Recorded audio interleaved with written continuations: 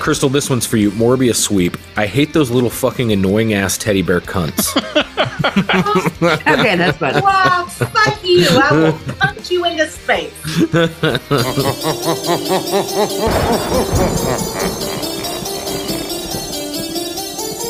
Good evening. Welcome to 2 maddening hours of horror and fright.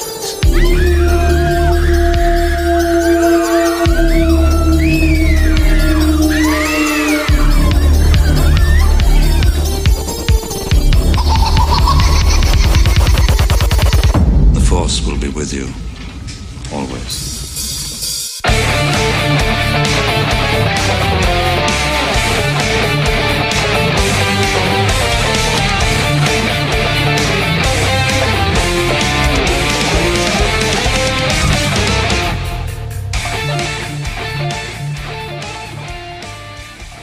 Hi, I'm Shaun of the Dead. It's a trap! And I'm Nico Nice, Mos Eisley Spaceport. You will never find a more wretched hive of scum and villainy. Yeah. You never been in Newark. And this is the house that screams, and tonight we are waving our nerd flags high. We are not covering the normal foray of horror tonight. We are diving into a franchise that, for me in particular, has had a huge impact on my life, and that is Star Wars. And in particular, tonight we're talking about the original trilogy, New Hope, Empire Strikes Back, and Return of the Jedi. Joining us tonight, we have Crystal and Dave. I love you. I know. Nice reversal. I love it. Yeah. And we have Candy, the final girl. Well, you stuck up, half-witted, scruffy-looking nerf herder. Yes. So good. So I think tonight, this is a franchise that is super near and dear to Nico's heart. And Yeah. I think we're going to let him take control.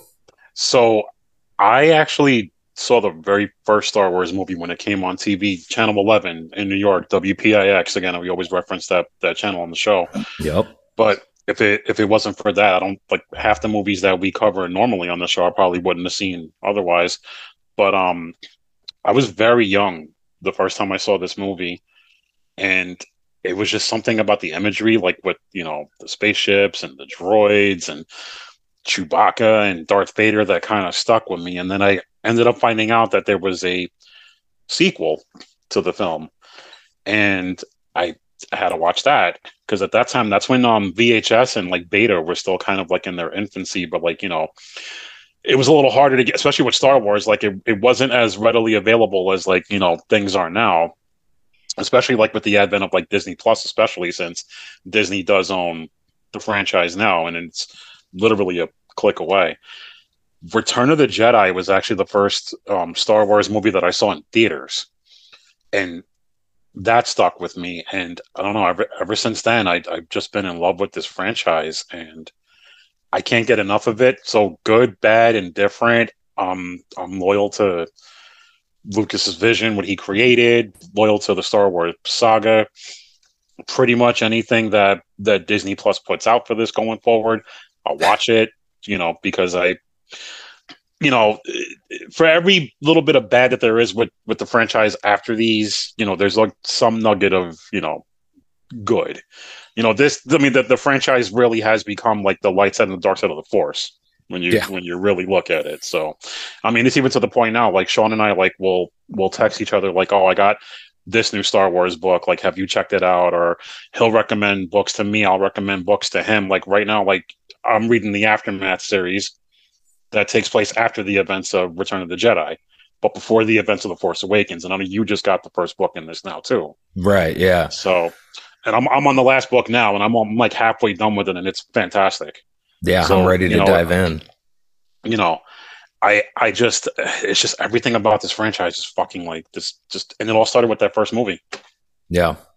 Yeah. So I'm going to shut up because we're going to talk a lot about this. So yeah, we got a lot of ground to cover. So I'm going to go real quick. I've talked at length before about how, my dad introduced me to a lot of horror films. Well, he introduced me to Star Wars too.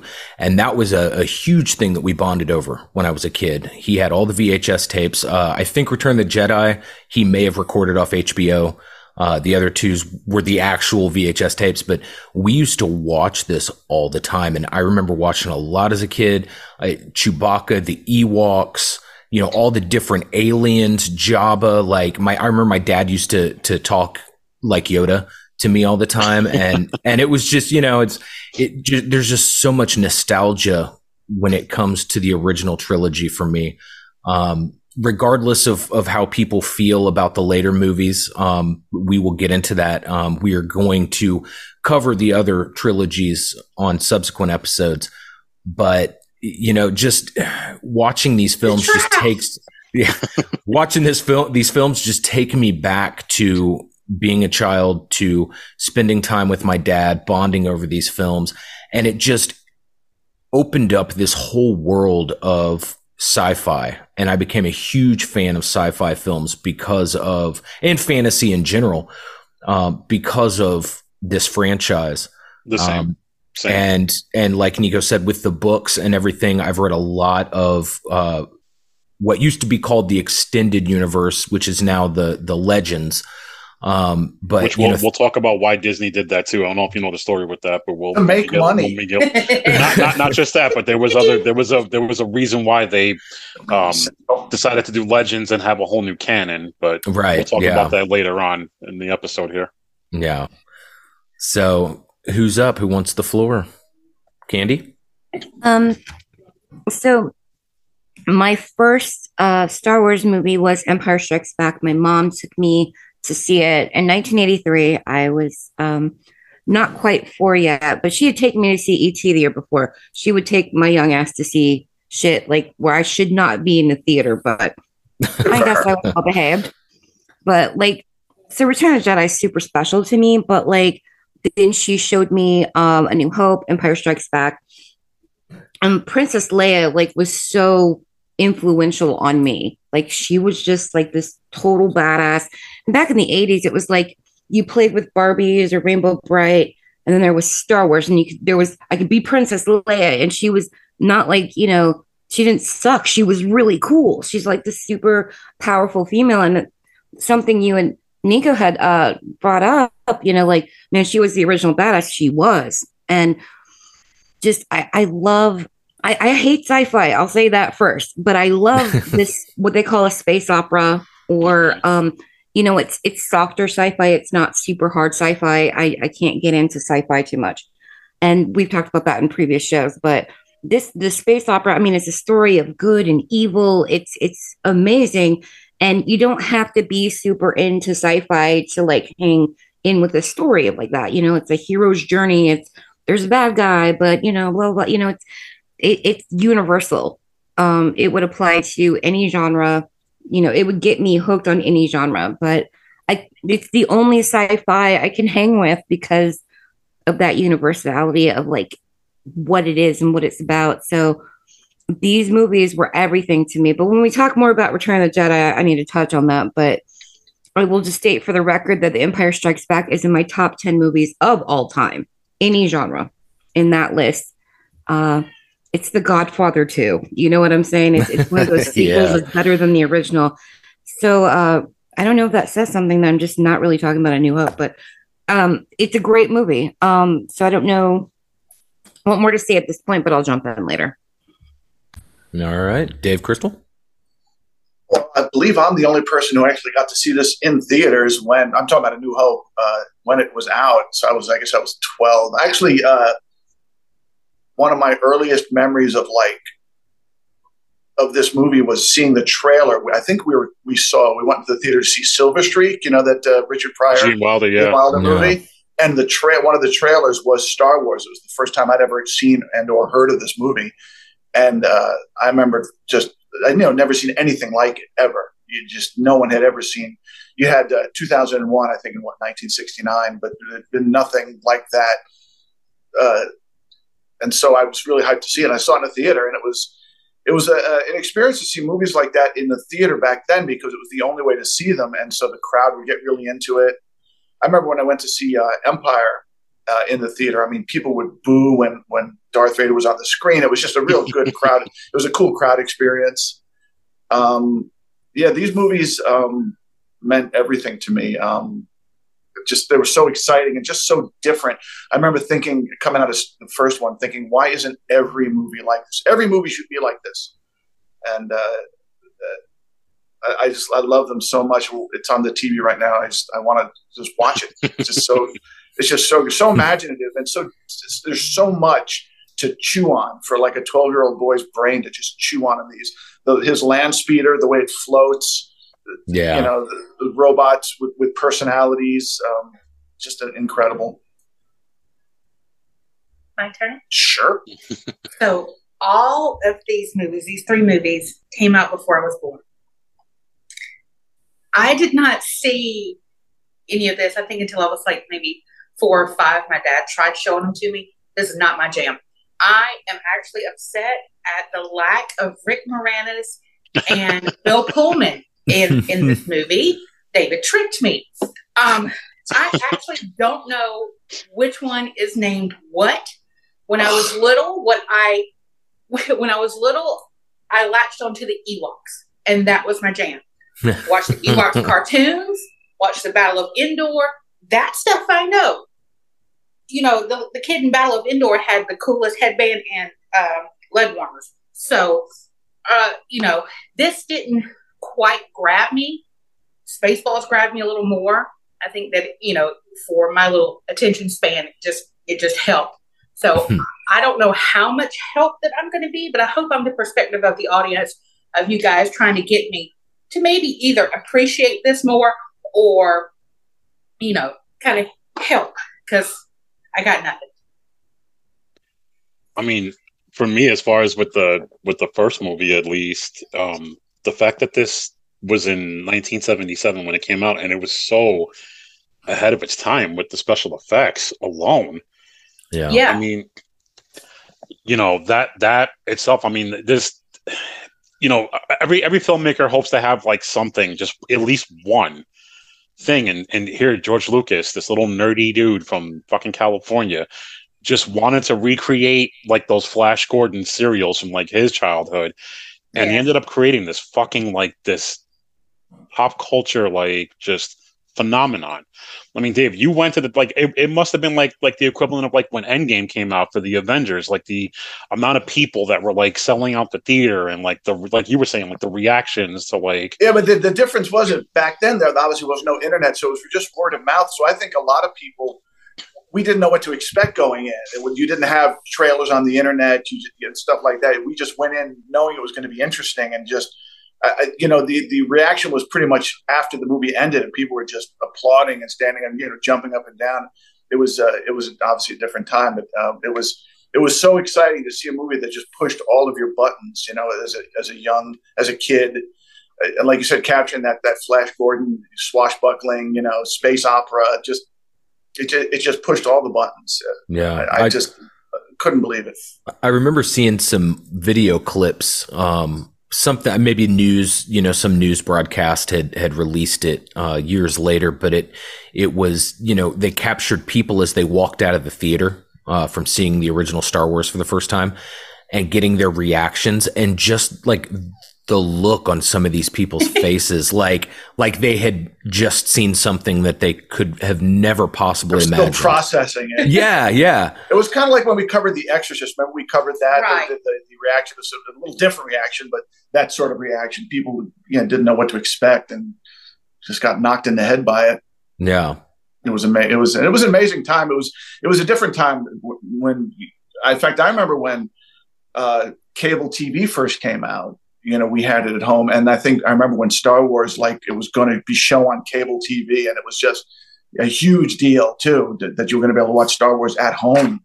I don't know if it had shown on network TV up to that point. I couldn't tell you, but without commercials and unedited, so that was a big deal too.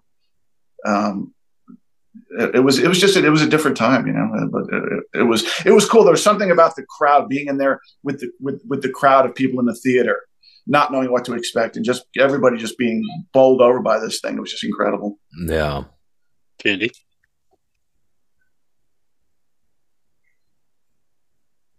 You're muted. You're muted. You're muted. I fucking You hit it. clicked it. I promise. I think you double clicked it. Well, maybe I need to be muted. No, I think George Lucas is just fucking brilliant.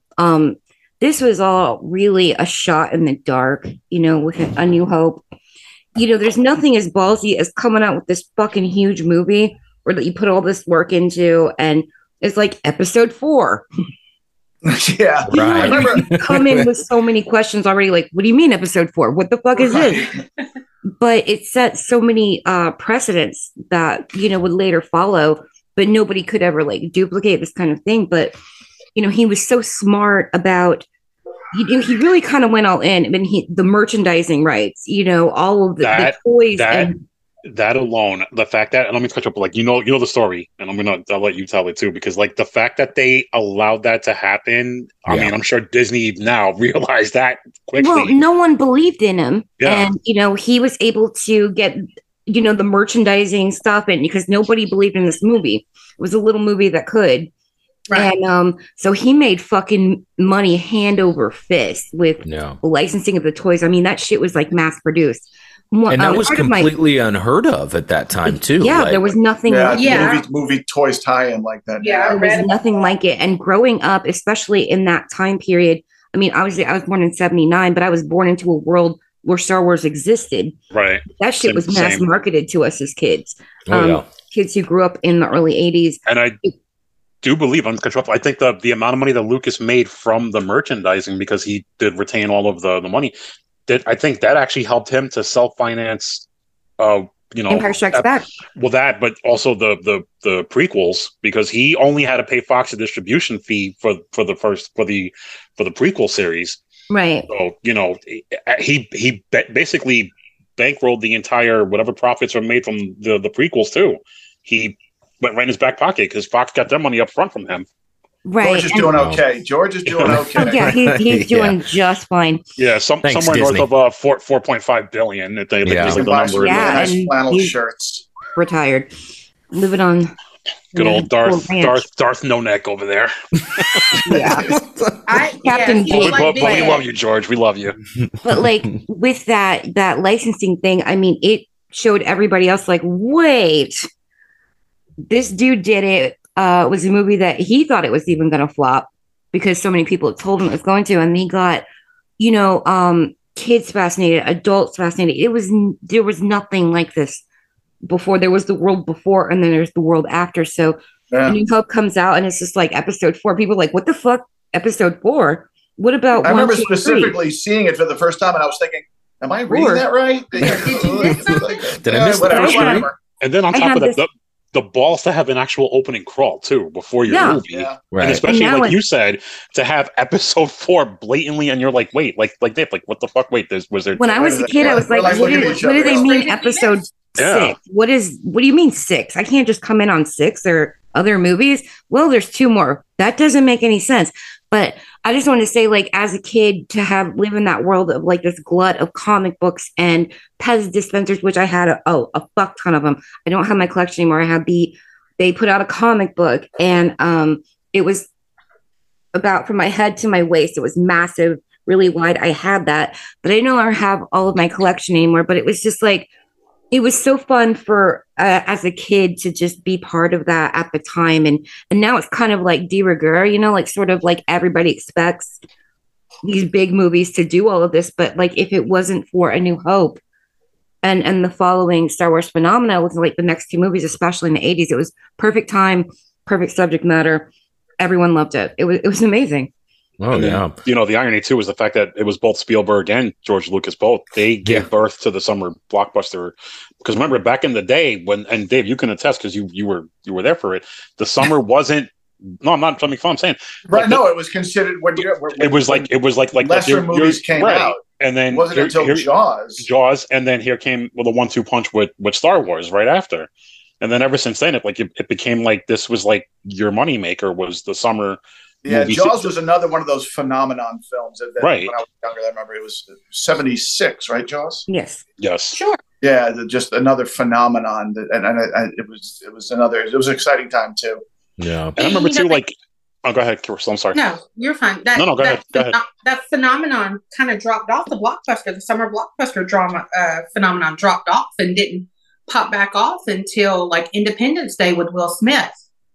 Because he was considered like, once we got to the 90s, like the like son of blockbuster. Well, Jurassic Park kind of again, because it was Steven Spielberg. Like it's funny that we're talking about Spielberg and Lucas, like the kings of. The deal that they made when it came to this film, because Lucas, he thought Star Wars was going to flop. Yeah. He didn't think it was going to do shit. And Spielberg was like right there telling him, no. It's going to do well. Let's talk about the screening, right? With all like the director friends, it was like Francis Ford Coppola. It was like all like these big time directors at that time, and every single one of them either walked out or was like, "What is this piece of shit?" And there was Lucas like, "Fuck me," and then there's Spielberg like, "Dude, you got a fucking hit on your hands. Don't worry." Right, and so he ended up giving Spielberg a percentage of Star Wars because he believed in him, and I think it was the premiere when this premiered. They weren't even there. They ended up going on. They went to Hawaii and they were working on Indiana Jones. But that's been their MO ever since. Is whenever the two of them have like a big movie that opens, they will go to Hawaii on the beach, build sandcastles while the movie's performing. Whatever it's doing. Like you said with Indiana Jones, every Indiana Jones they were doing that. Yeah, I had read that, and I read that. Because Lucas gave Spielberg 2% of Star Wars, Spielberg gives Lucas 2% of Close Encounters of the Third Kind. Right. Which he thought was going to be huge, and Well, we know the story now. the little space opera that could. Yeah. One thing too is the merchandise, and I kind of go back to that. I mean, I like Candy, you said, like nobody had faith in it until it hit, and I mean, again, Dave, I hate to keep coming back to you because you kind of were around for this when this was like a thing. Like the figures really weren't out at the time, right? Weren't they doing like a mail order or something for some of this crap? I don't remember. I remember the TV ads for the toys, but it was after the movie already hit, so I couldn't. I don't. Because I know it wasn't exactly right away. They pushed it out. Like thinking, okay, people mail order these, but they were so backlogged that they ended up licensing with somebody else because these kids would get these cardboard cutouts at the, this is pre me being born, but at the time, they'd get this, like, it's going to come to you, but it'd be a cardboard thing. Kids would open it on Christmas. Like, these are where your Star Wars figures are going to come when, or you're going to put them when they show the fuck up. My mom told me about that, and because she was like 15. When the first movie came out. So it was like, what the fuck? I would have been like, I never had any Star Wars toys, and I honestly couldn't tell you why.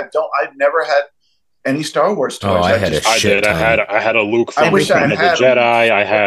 I had Luke in the X-Wing fighter. I had Vader. I don't know why. I had Han Solo and Carbonite.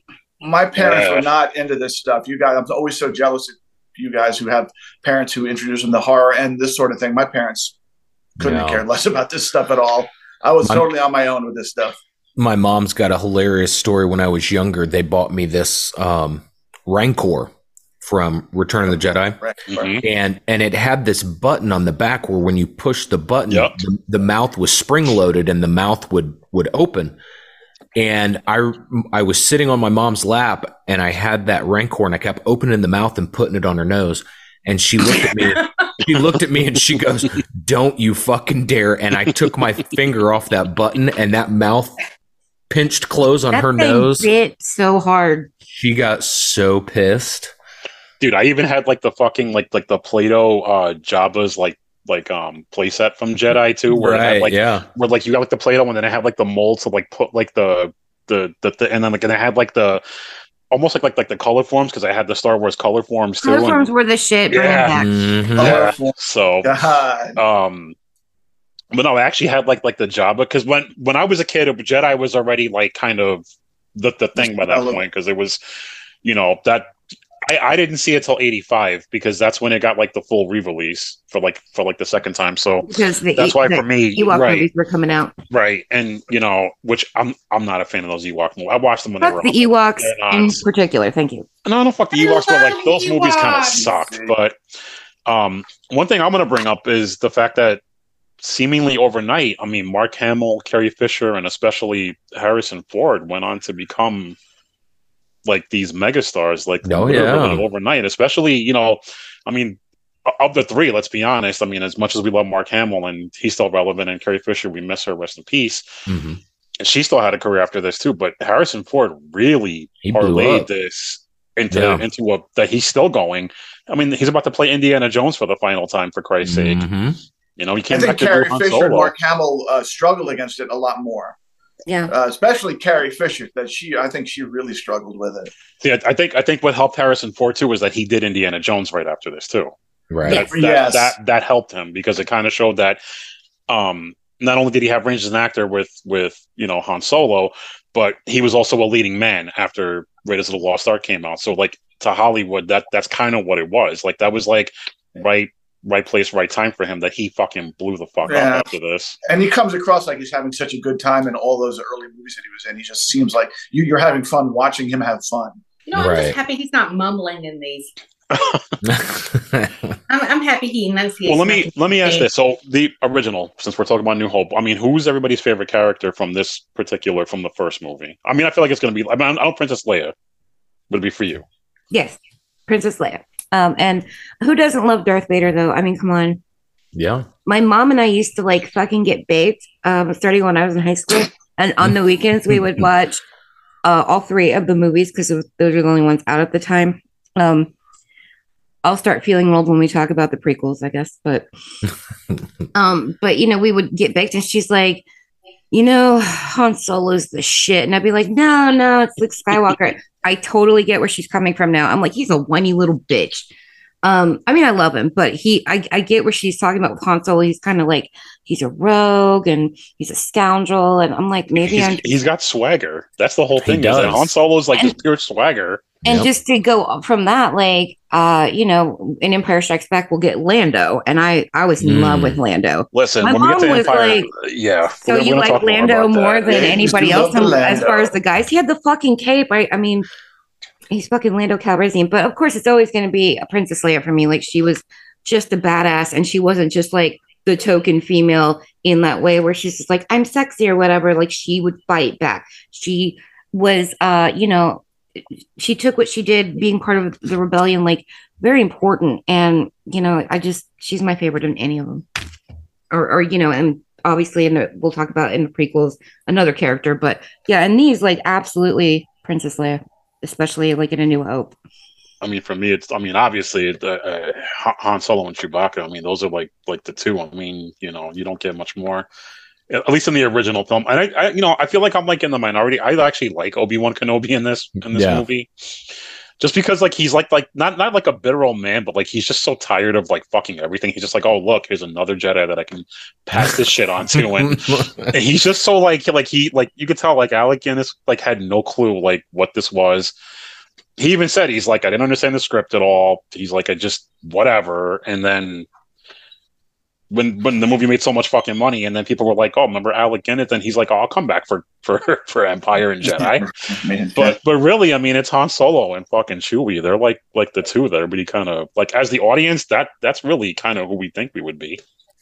Yeah, I know. As a kid, it was Chewbacca and C-3PO were like the two hits for me, and then as I got older, Darth Vader definitely took the reins. Definitely became more of a Sith person as I got older, but and R2 is also fucking always fucking R2 is the MVP, I think, of like the entire saga, if we're being honest. Oh yeah, absolutely. Sure as hell not C-3PO. What about you, Dave? It was always Han Solo for me. In fact, he became the archetype when I really got into Dungeons and Dragons. All of my characters were like chaotic neutral rangers. I wanted to be Han Solo in every universe I was in. My favorite line of his in all the movies, I think, is he goes, "I don't know, I'm making this up as I go." It's just, I just love it. That's just that, and that's just, I loved him so much. It's everything about him. Even his hair was perfect. This is lovely. Yeah. Yeah. You know, I'm confused on like which movie's which. Oh God. I'm sorry. I don't know when the guy from Atmosphere comes in. So you know, I think for me, I enjoyed R2D2 the most. Yeah. Because I know that he was supposed to have his English voice was very sweary, and they changed it, and so I was really, really excited listening to the Bee Boops.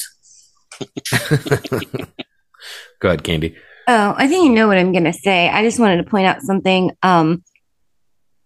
Before Sean and I started dating, it was very important that we were both equally into Star Wars. Yes. Like, it was really important. It was the serious question came out. How are you into Star Wars? And then it's like gauging how much the other person was into it. Okay, we can do this because Star Wars is so important. So, yeah. I think that's the important questions you need to ask on the first date. Yeah. It's actually funny because right before Amber and I started dating, and she's probably nearby that she can hear, and I hope she does. So we were talking about like different things that we're into. Like, she likes horror movies, I like horror movies, and you know, we mentioned Lord of the Rings, and I was like, oh, I have all the books, and she's like, oh, I love Lord of the Rings too. I've read the books too.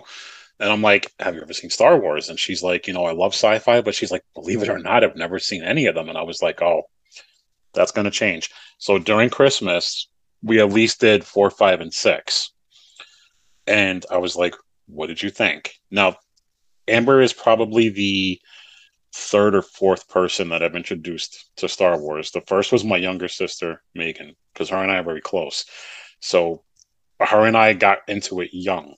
Well, I was young when I got into it, but I was always watching it. So she kind of would, you know, be like, oh, what is this that you're watching with all like these laser swords and all this? I'm like, come on, come watch this. We're going to start from the beginning. And when my other one was my little cousin, DJ, I got him into Star Wars. And then I kind of sort of have a daughter. She's not biologically mine, but I raised her since she was a baby, so she's technically mine. I got her into Star Wars too, to this day that she watches them. I got my niece into Star Wars, who still watches like The Mandalorian and anything else that comes out now. But Amber was like the final person recently that I got into Star Wars. And at the end of it, I was like, what did you think? And she's like, that was actually really good. Like, all of it was like, she was like, kept my interest. Like, I was like engaged in the story. She's like, I knew what the twist was in Empire, but you know, still seeing it versus hearing about it were two different things. But the fact that she was really into it, and she's like, yeah, I want to watch the rest of these and I want to get more into it. I'm like, then we are good. We are good. We'll go forward with this.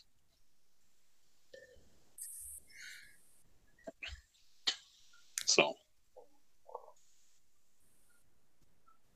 Okay. I'm gonna say there's that awkward silence like in Pulp Fiction. yeah, I was gonna say about the Alec Guinness thing, you know, like I just hated that he was so nasty about A New Hope. And I'm gonna say it now, he's not my Obi-Wan Kenobi. No, he's not. Ewan McGregor. He's not my Obi-Wan Kenobi. No, Ewan McGregor is. And he's one of the ones that wears a brown robe. Yes. Yes. That would be a Jedi, yes. You're learning. I'm proud. I'm so proud. Me too. But it was really awkward for me with these movies, being in high school and being into them, because when I was a senior was when they put these movies back in theaters, and I was really excited. I was there. Yeah, you and I both know. Yeah, they did it was for the 20th anniversary. Yeah, for right. A New Hope. And I was really excited to go and re-experience them as, you know, being the big fan that I was back in theaters, because it was, you know, they were gearing up for the prequels at that time. That because I was in like what 96 or 97. It was 97. 97 because that was the year I graduated from high school. I was really excited about it, but it was like at that time you were kind of a dork in the 90s if you like Star Wars, and so I had nobody except for my mom to hang out with and talk Star Wars. As you know, Shaun of the Dead, my best friend, your cousin, was like, you guys are fucking nerds. Yep. And it was like not very cool. And I'm glad it's a lot more like of a cool thing to do, which it wouldn't have deterred me. I never did my entire life, but it was like, you didn't go around and talk to people about Star Wars then. But then it got bigger because of the prequels. But back then it was just like, oh God, they're going to show 4, 5, and 6 in theaters again.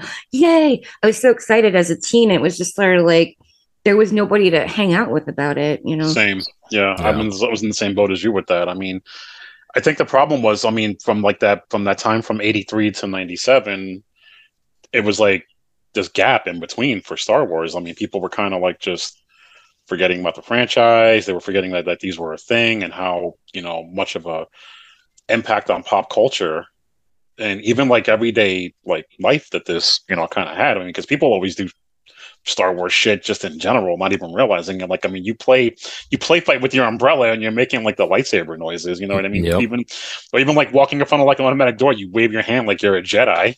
Yeah. like you did that shit with your mind, and you know, whatever. My dad used to do this perfect rendition of the sound of a TIE fighter when it flies by.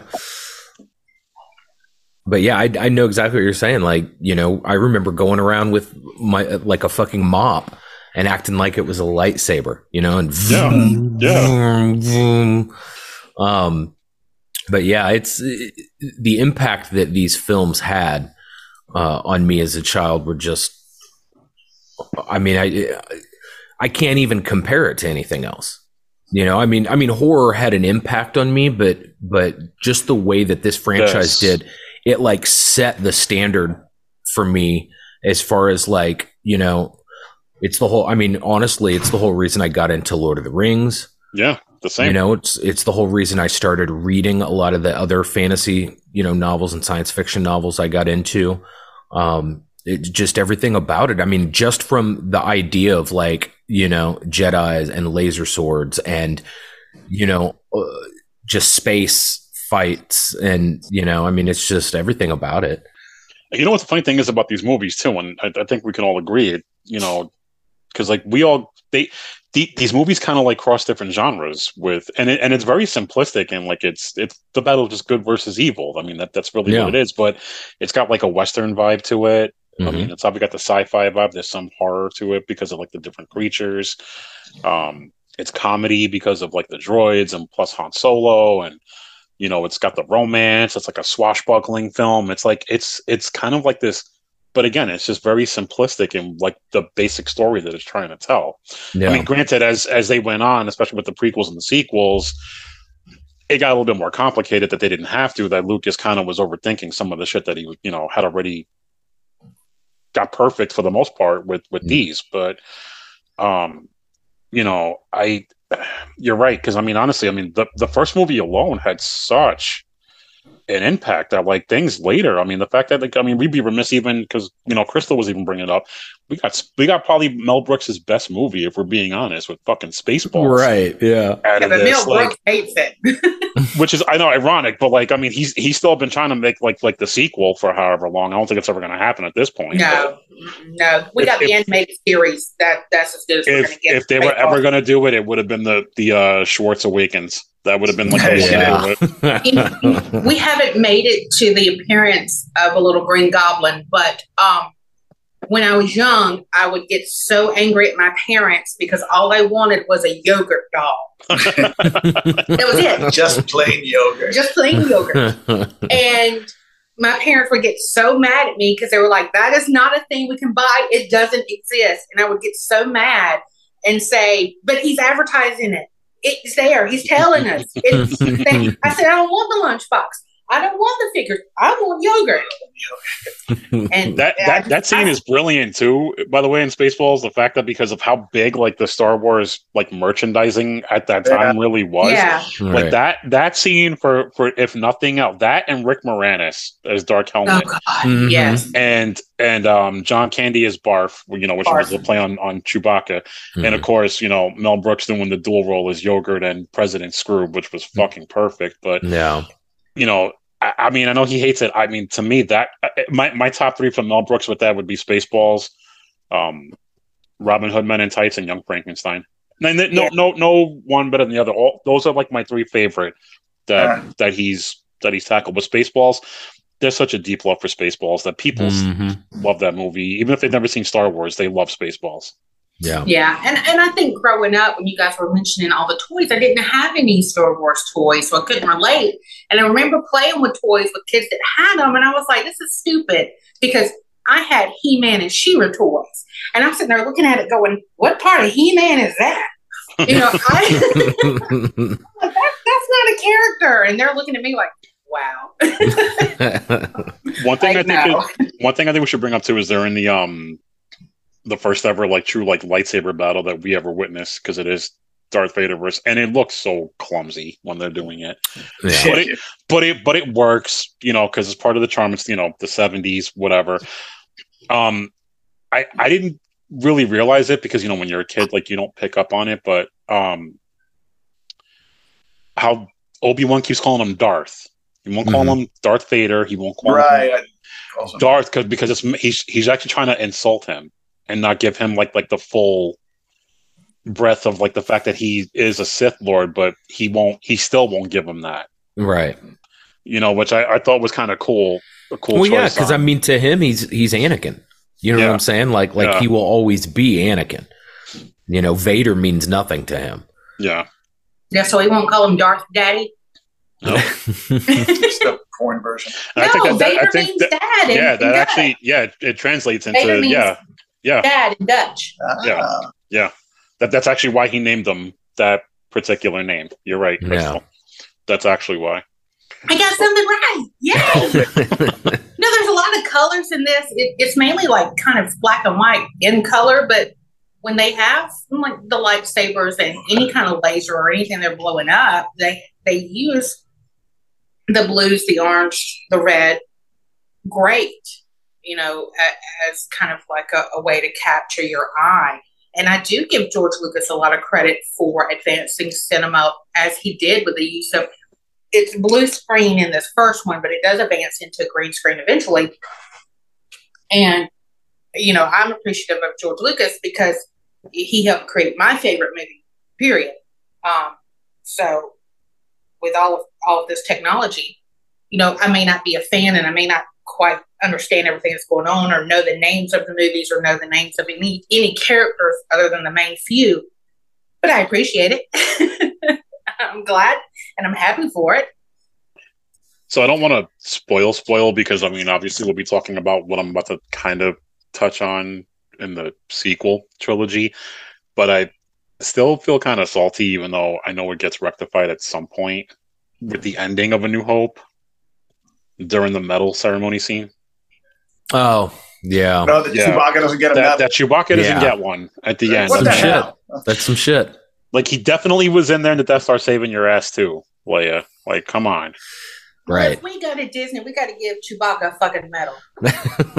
Don't worry, because when we cover the sequels, that'll be gone over. Yeah. A little more detail with that one. Yeah. But I think overall, I mean, for me, I mean, I guess what final thoughts on A New Hope? I mean, overall, I mean, it revolutionized the blockbuster. It revolutionized sci-fi, fantasy, just film in general. I mean, this was a movie that nobody saw coming. Nobody believed in. This was literally one man's vision. Yeah. And it went on to become this, again, I know I keep saying phenomenon, but I mean, how else do you describe something like this? I mean, this became like such a big part of like everything. I mean, to this day, I mean, I brought it up before here because I was literally coming on here because I was watching the first episode of that 90s show, and you know, because the character Eric Foreman on that 70s show watches Star Wars for the first time, you know, when it comes out, and during the original series, that he somehow got his daughter's name as Leia for the series. So, you know, I mean, and actually too, funny thing, he actually becomes a college professor, and his major is that he teaches like the religion of Star Wars in college to Sorry. I'd love to take that course. And about how like Star Wars like kind of like, you know, can be used for like everyday things. So, yeah. But I mean, between what else we got? Like we said, Spaceballs. We got the disco theme that came out right after this, which was awesome. Most of my knowledge of Star Wars comes from either the Family Guy episodes or the Lego games. And I mean, you're not really going to get a whole lot from there. No, but that's what I mean. Like, I mean, this thing like was huge. This in the Muppet Babies episode. Yeah. Like everything was doing something with Star Wars. Furry Tale Theater did Star Wars. Mm. There you go. Yeah. Okay, that's just a deep cut for me, I guess. That's all right. There's But one thing I wanted to mention that I think what pulled me in. What's the very first thing you see when you watch this movie? It says "a long time ago in a galaxy far, far away." That was a paradigm shift from what I had known. All sci-fi from up to that point had been like us, our future, like Logan's Run, which was fucking awesome. I love that movie.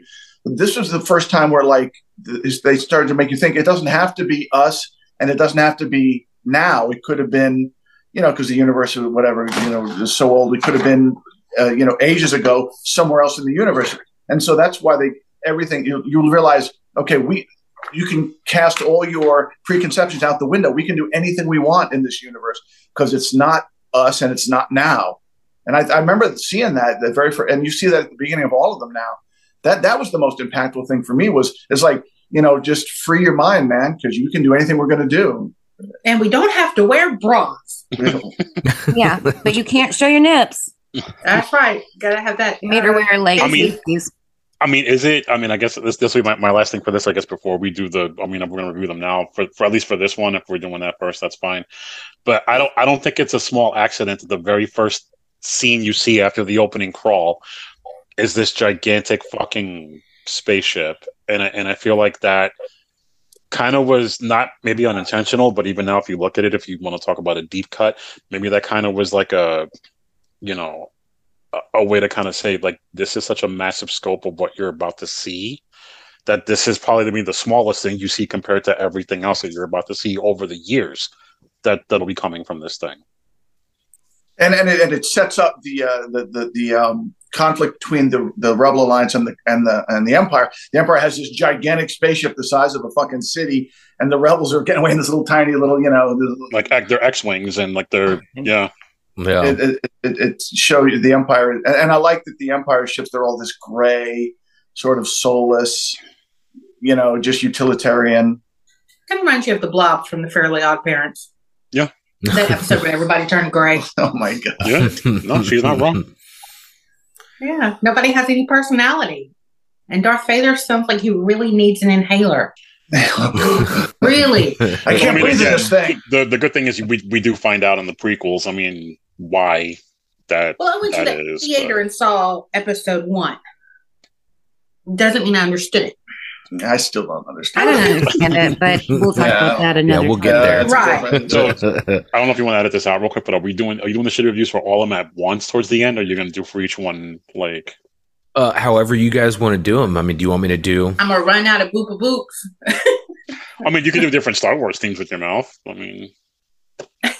Wow, that sounded. I am so sorry, Yeah. Dave. That wasn't what I meant, and you know that. Dave can attest. It just moved. I'll do them. I'll do them all at the end. Okay. I'll split them up, but I'll do them all at the end. Okay. Do you want to just go ahead and rate this one now to go on to Empire? Yeah, sounds good. Okay. So Sean, you wanna lead off? Yeah. So this being the first Star Wars film in the entire franchise, and I think it hit it out of the park right off the bat. Going back and watching it, there's parts of it that I don't think have aged very well in comparison to the rest of the films, but this is what started off the journey. This was the beginning, as far as we knew at the time, of the Skywalker journey to be a Jedi. And I think they did a fucking great job. And with the special effects, I remember as a kid just mind fucking blown at some of the things that I saw in this. So I'm gonna have to give it a 9 out of 10. Okay. Well, for me, unlike certain first chapters in a franchise, that this one still holds weight. It's still one of the best movies ever made. I honestly Star Wars in general, especially this one. It's in like my top 5 of all time, but I kind of count the whole saga as one, just because it really is one cohesive. Yeah, good, bad, or it is hard to indifferent. separate them out sometimes. It is, Yeah. but I mean, God damn it! I mean, the fact that like for 1977, like this was so revolutionary. Mhm. I mean, as a fucking kid, I was mind blown. I was like, I need to see more. It was like crack. This movie was like fucking crack. Like, I need to see more of this. Like, I need to find more. out. I need more. It was like I'm the fucking junkie chasing the fucking dragon. Like, but like it's like fucking Barney and The Simpsons. It's like, just stick it right in my veins. Like, let's just get this shit. Like, let's do this. Yeah, Like, I'm one of those. Like, any Star Wars. Yeah. I'm like Tyrone Biggins. Like, oh. He smokes Y'all got rock any more of that Star Wars? Not more of that Star Wars, Joe Rogan. No, I mean, I was fucking blown away by this. I mean, even the only thing I don't like is the re-edits that Lucas ended up doing. That, but whatever. That's neither here nor there. We're going to talk about that stuff. I guess we're not. Yeah, I mean, there's no point because not I mean, all perfect. It's not, and the original versions no longer exist. If we're being honest, they don't. Yeah, but I mean, we have to get what we can deal with. I mean, it still doesn't hurt the movie by any means. Han shot first, motherfuckers. That's all I'm going to say. He did. Yes, he did. He did. Han absolutely. Yes, Han shot first because that's what Han would do. That's the whole point. Well, he's the point. He's a pirate. He's a fucking pirate. Yeah. But God. But yeah, I mean, even Mark Hamill's little whiny brat in the beginning of Luke, but then becoming but then becoming cooler, and as the movie progresses. But Carbon scoring all over my droid. Right. Used to shoot Womp Rats down in Beggar's Canyon. I know, like he's he's a little. They're no bigger than 2 meters. But I mean, he is for this movie.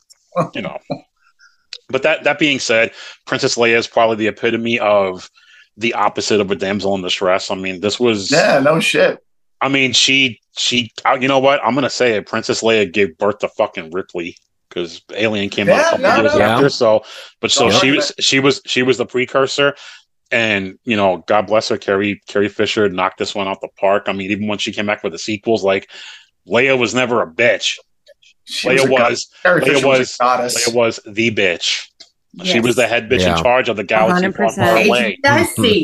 So, I mean, and plus we didn't even talk about the fact that fucking Mufasa, James Earl Jones, King Joffrey from Comics I was going to talk about James Earl Jones. But I know we're going to talk about that more in the next one here shortly. But the fact that he delivered that fucking dialogue the way that nobody else could have done that. No, James Earl fucking Jones. But I mean, if we're being honest, besides the fact that R2-D2 was the MVP of it's fucking Han Solo and Chewbacca that make this movie so much more fun. And Obi-Wan Kenobi's still a badass in this one.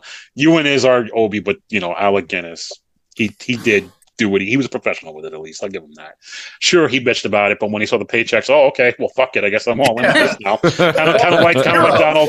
Kind of like Donald Pleasance with Halloween. He's like, well, fuck it, these are making money. Let's go ahead and keep doing them. Right. But I mean, for me, I'm going to give it 10 out of 10 for the first time ever opening crawls that we got to see for the first time with this. Because, I mean, yeah, this movie's so special for a lot of reasons. So 10 out of 10 from me for this one. Nice. Who's up? Candy, Dave, Crystal? I'll go 10 out of 10. And I feel like I get to be a little bit of a snob because I was the only person who was there. And it was a thing, jealous. Man. I don't know. It was a huge thing. My favorite thing in New Hope, I think, is Han Solo when he's talking into the comm. He's like, "Oh, we had a large reaction." Yeah. He's like, "How are you?" He shoots the thing up. Anyway, I just loved him so much. Yeah, this movie, it changed what this and Raiders for me. Changed what movies could be in my little pea brain. I thought, okay, movies can be, just completely engrossing. Like you just fall into that universe. And A New Hope. We're doing one at a time. Okay, New Hope gets a 10 out of 10. I can't think of anything. 10 out of 10. Fucking Han shot first. Yes. That's cute. Yeah, I don't know the names of the that's going on my fucking tombstone. Han shot first. Sure, I'll make sure it's there. Thank you. For me, I'm not, Star Wars universe or acknowledgeable of anything. And so for me, kind of watching this over the weekend was the first time as an adult really seeing this. And I made a lot of jokes during this. It gets a 7 out of 10 for me. What I noticed, what these guys that worked with Darth Vader or worked for Darth Vader. Stormtroopers. No, not the Stormtroopers. Not the guys who can't hit shit. The ones that the ones that are in like a green gray thing. The red and the blue insignia. Yes. So the Imperial officers. Yeah, sure. They have these patches on there. And those guys look like they could really play a game of Monopoly. Because that shit looked like Monopoly houses and hotels. And I was just judging them based on their ability to play Monopoly.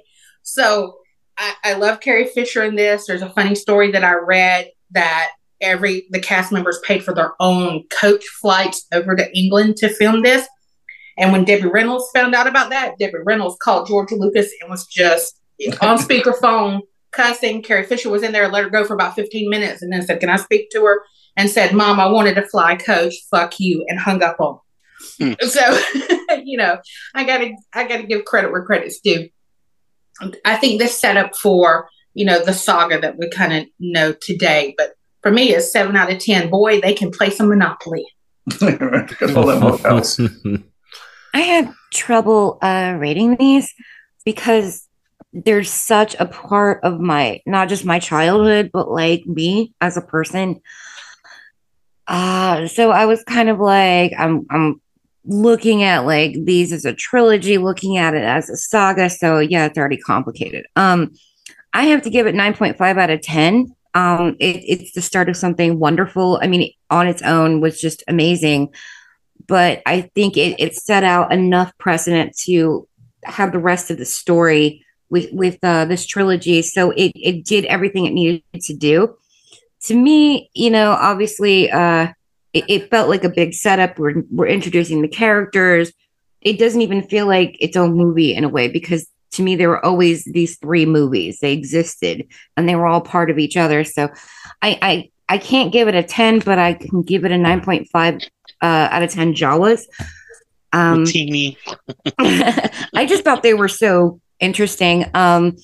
There's so many concepts and so much imagination just in this movie that, like, oh my God, there's world building. There's, all these wonderful things that are so important now that, like, back then it was just unprecedented. There was nothing like it. And so I have to rate it just on that.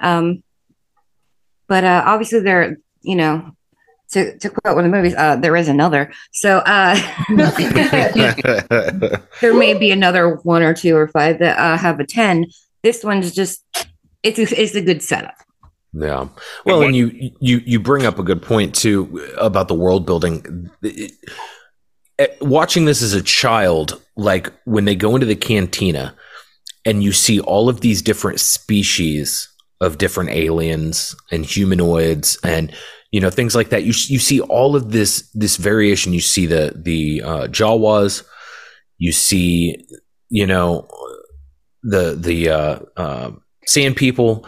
I mean, just there's such a big, diverse group of different species of aliens and things. And I remember as a kid watching this and just being completely mesmerized by just the designs, and they all had their own language. The way the Jawas talked were different than the way the Sand People talked, and the Sand People are always and it's and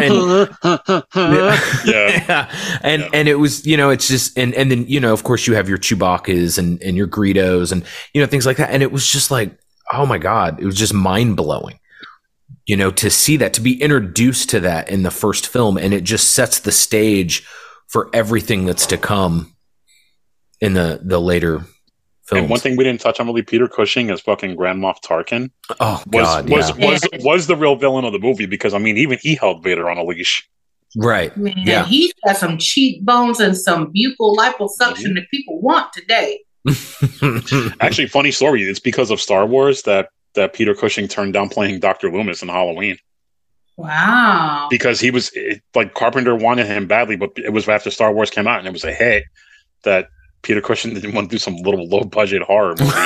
that was his exact I read words. Something that said that Carrie Fisher said that he was so nice to her in between takes, and they would share scones and tea, that she had a hard time trying to trying to be ugly to him. Yeah, likewise, I read that Mark Hamill and Harrison Ford would joke around and goof off unless Alec Guinness was on set, and then they were way more professional.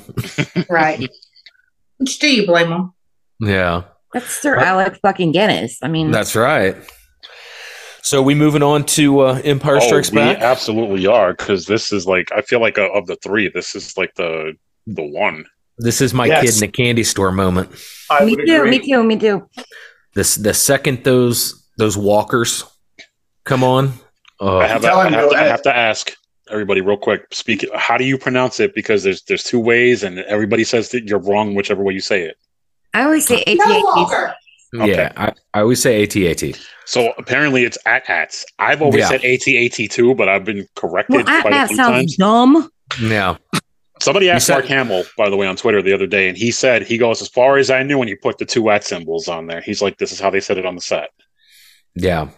But see, it sounds too much like the aliens from Mars Attack. Yeah. Because I always said AT-ATs because it sounds more professional. I was an AT-AT guy. Sorry. And so then the smaller one is the ATST, correct? Yes. So would you say AT-STAT? No, I've always called it AT-AT. I've always called it AT-AT too. I always call it AT-AT. I mean, on the we were the kids playing with those toys, and we saw that written. The first time that I saw them on the screen, mind completely blown. We were prepared for it a little bit with A New Hope. You're going to see stuff you hadn't seen before. But when those walkers come into view, and the way that he introduces them, you first see them just a little bit through those binoculars. It's a little grainy, and it's just. We're talking about the elephant-looking thing? Yes, the elephants. Okay. Snow elephants. Okay. Snow elephants. They were kind of scary to me because they were so big, and he's like, "Well, this isn't lumbering. We're going to use the tow ropes and shit." And I'm like, "Oh, you're going to trip these fuckers? What?" And they just look, the effects were done so well. I was just like impressed with how massive they were. And plus the fact that they're on the ice planet of Hoth, and the fact that the Rebel Alliance is that like kind of hard up that they have to hide on an ice planet where it's so cold that you can't even go out. Your tauntaun will freeze down. And, exactly. And that scene with the fucking Wampa in the beginning when because they actually had to write that in because Mark Hamill got into a really bad car accident. Car wreck. Yeah. I mean, he wasn't like fully disfigured, but his face was injured, so they actually had to. Right in the scene where the Wampa like pretty much attacks him on his face, because I mean everybody's always like, well, I thought Luke was a fucking Jedi, wouldn't you have sent him? Like, well, know the real story before you start talking shit. The fact that the guy actually did get hurt for real, right? You know what I mean? In a bar, he just on a square up on a square. Yeah, like yeah. I mean, fucking, he was like kind of walking around in Hoth, and fucking this fucking Yeti just fucking squared up on Luke Skywalker and bitch slapped him. But well, even that scene's kind of cool too. You can't even really argue that though, because he's not a fully trained. He's not even a Jedi yet. No, he's still technically a Padawan, right? And honestly, his testicles still have not descended. I always wonder how the hell did the thing fucking freeze him upside down like that though? Like what? Do we want to know what that is? Or? Right? Is it just water, or is it something? Is it water, or is it like that ice jizz? Taste it. I know you want to taste it. Oh, it's salty. Yeah. I remember when I was a kid, I had friends that actually had like that playset, and apparently when this came out, like with the toys, like because they obviously wised up after the first movie, they realized like where this was gonna go. That playset of Luke and the Wampa with him upside down was like one of the most sought after like toy sets in the Kenner line. That's one of the things. Never owned it, but it looked cool. That's one of the things that Lucas got right in the revamped versions was adding those few extra seconds of the Wampa. Mm-hmm. When it's chewing on the meat and the stringy flesh. That was real. That was some of the stuff he added in that I really loved. And, the irony too was like of the three, this was the least he had to touch. That he felt the need to touch. It was amazing. If I can jump in, I'm going to be all girly on you guys for a second. This is my favorite, not a secret. I love the love story. I mean, I've always been that, even when I was a kid, it was just sort of like that, I love you, I know. And I'm like, you bastard, I still love you. Son of a bitch. Why would you say that? But it works. It's so character, it's Han Solo. That's what he would fucking say. Because, at the beginning, the whole like, you just don't want me to leave. And he's following her. She's like, fuck off, basically. And he's like, you just can't, your feelings for me. And I'm like, I'm in love. I love this. Doesn't he say something like you can't stand to see a gorgeous guy like myself just up and leave you? So that's one of his lines that I picked. I mean, it's famous, but it's just, I love their dynamic. And, and then we, of course, I already brought up Lando, but, we have the Lando Calrissian, who's fucking Billy D. Williams. I mean, listen, I'm just gonna say it now. Lando is the real father of Kylo Ren, because legend has it that when Princess Leia and they all went to Bespin in the Cloud City, when he kissed her hand, immediately she got pregnant. But fucking Billy D. Williams, they made him so awesome with those fucking capes, and he's just like Han, that's why they're friends. They're not super reputable people, but they're going to end up doing the right thing eventually. So I just like that this is considered the darker of this trilogy. It is darker, but it's not super dark. I just remember as a kid, even though I'd already seen Return of the Jedi, when I saw this film, which was after, I was just I cried when they froze Han Solo and Carbonite. I was like, you can't end a movie like that, even though I knew he was going to get rescued. You can't end the movie with him still frozen. But yeah, this one is just so great. We've got Yoda. We've got fucking, there's just so much that's so important. Like some of the most iconic stuff from this trilogy comes from Empire Strikes Back. Darth Vader is Anakin Skywalker. And, Can we just real quick, because it drives me nuts. I don't know about the rest of you. The line is not Luke, I am your father. It's no, I am your father. That's the line. So everybody, please stop saying it incorrectly. One nitpick. Spoiler alert. I do have one little nitpick. It's just and I always bitch about it. I bitch about it since I was a kid. It does not detract from the movie for me at all, but there's just one little thing that every time it does it, he finds out Darth Vader's his dad. They have the whole thing. Darth Vader cuts his hand off, blah, blah, blah, blah. But then he's on the thing. He's on the ship, and Darth Vader's like, Luke, and he's like, father? I'm like, motherfucker, you just met this dude. And before that, you met him before, but he was trying to kill your ass. And now you're all like, oh, hi, Dad. Yeah, this man's 18 years behind on child support payment. You're going to call him Dad? Yeah, father? You haven't earned father. I'm problematic. Maybe it's the Princess Leia approach to everything. You haven't earned that shit. But I just like to. I want to talk about Yoda's introduction to the franchise with this, because I think it was done very brilliantly how they did it, because he was already testing Luke's patience. Yeah, right. Yeah. Purposely, and it's some great comedy too. Those opening bits, some great comedy.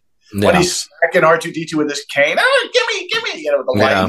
Mine. Yeah, taking the stuff out and just tossing it. Yeah, he's trying to act like a backwoods, little swamp person, and meanwhile, right away he says, I can't train him. He's got no patience. And then he hears Ben. He's like, "Oh fuck, this is Yoda." Yeah, a fucking Muppet. Right. And then Luke says, "Oh, I am ready." And he whacks his head on the ceiling right away. No, you're not. I love Frank Oz as Yoda's voice. Mm-hmm. David and I went to a convention in August, and we met the gentleman. He had Yoda, which screen Yoda, and he was saying he was the father of Yoda. So I said something about George Lucas being, part of my favorite film, which is Labyrinth. And David, for my birthday, he got me the original press kit. So when we met this gentleman that said he was the father of Yoda, I asked him about something from the Labyrinth. Wendy Froud is actually who helped come up with Yoda. And this man's whole facial expression actually changed when I asked him about this. And in this book, which I didn't know, this was the press kit that was sent out for the Labyrinth. And it says, Wendy, an American puppet maker and doll maker, she worked with Jim Henson for several years, and she helped design the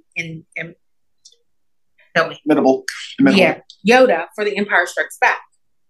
That's how I got the knowledge, because she's not anywhere listed online anywhere about her, a tribute to Yoda. So I'm asking him about that. His face, this dude's face completely changes. And he's like, well, you can consider her the mother of Yoda. And I'm like, oh, thanks. Wow. but his name was what, Steven something? I don't remember. Anyway, but he was like signing stuff, as the dad of Yoda or whatever. But she basically had come up with everything from the neck down. And I'm such a Jim Henson fan and such a fan of puppeteering, animatronics, and the animation, even stop motion animation. When David and I were watching this and it started out, you got the snow elephants walking. That was that looked great to me. I'm a big fan of that type of stuff. But the second Yoda started speaking, I was like, oh, that's Frank Oz. It's hard to miss. Yeah, that's Miss Piggy and that's Rolf. And probably when I was younger, I was like, why am I hearing Miss Piggy, but I'm not seeing Miss Piggy? That's probably why I didn't truly get into everything, because I don't remember Yoda sounding like he sounded in this. But also, I was so saturated with yogurt that I do. I still want my yogurt doll. I just love when you're watching American Werewolf in London and Frank Oz comes in. Yeah, dude. He's like, oh, that. You're like, oh, wait, know that voice. Dumbass kids never appreciate anything you do for them. Yeah, I a great Yoda. Unmistakable voice. Yeah, they're down in the swamp, and I was like, "Hey, David, this is where I'm from." And he was like, "Yeah."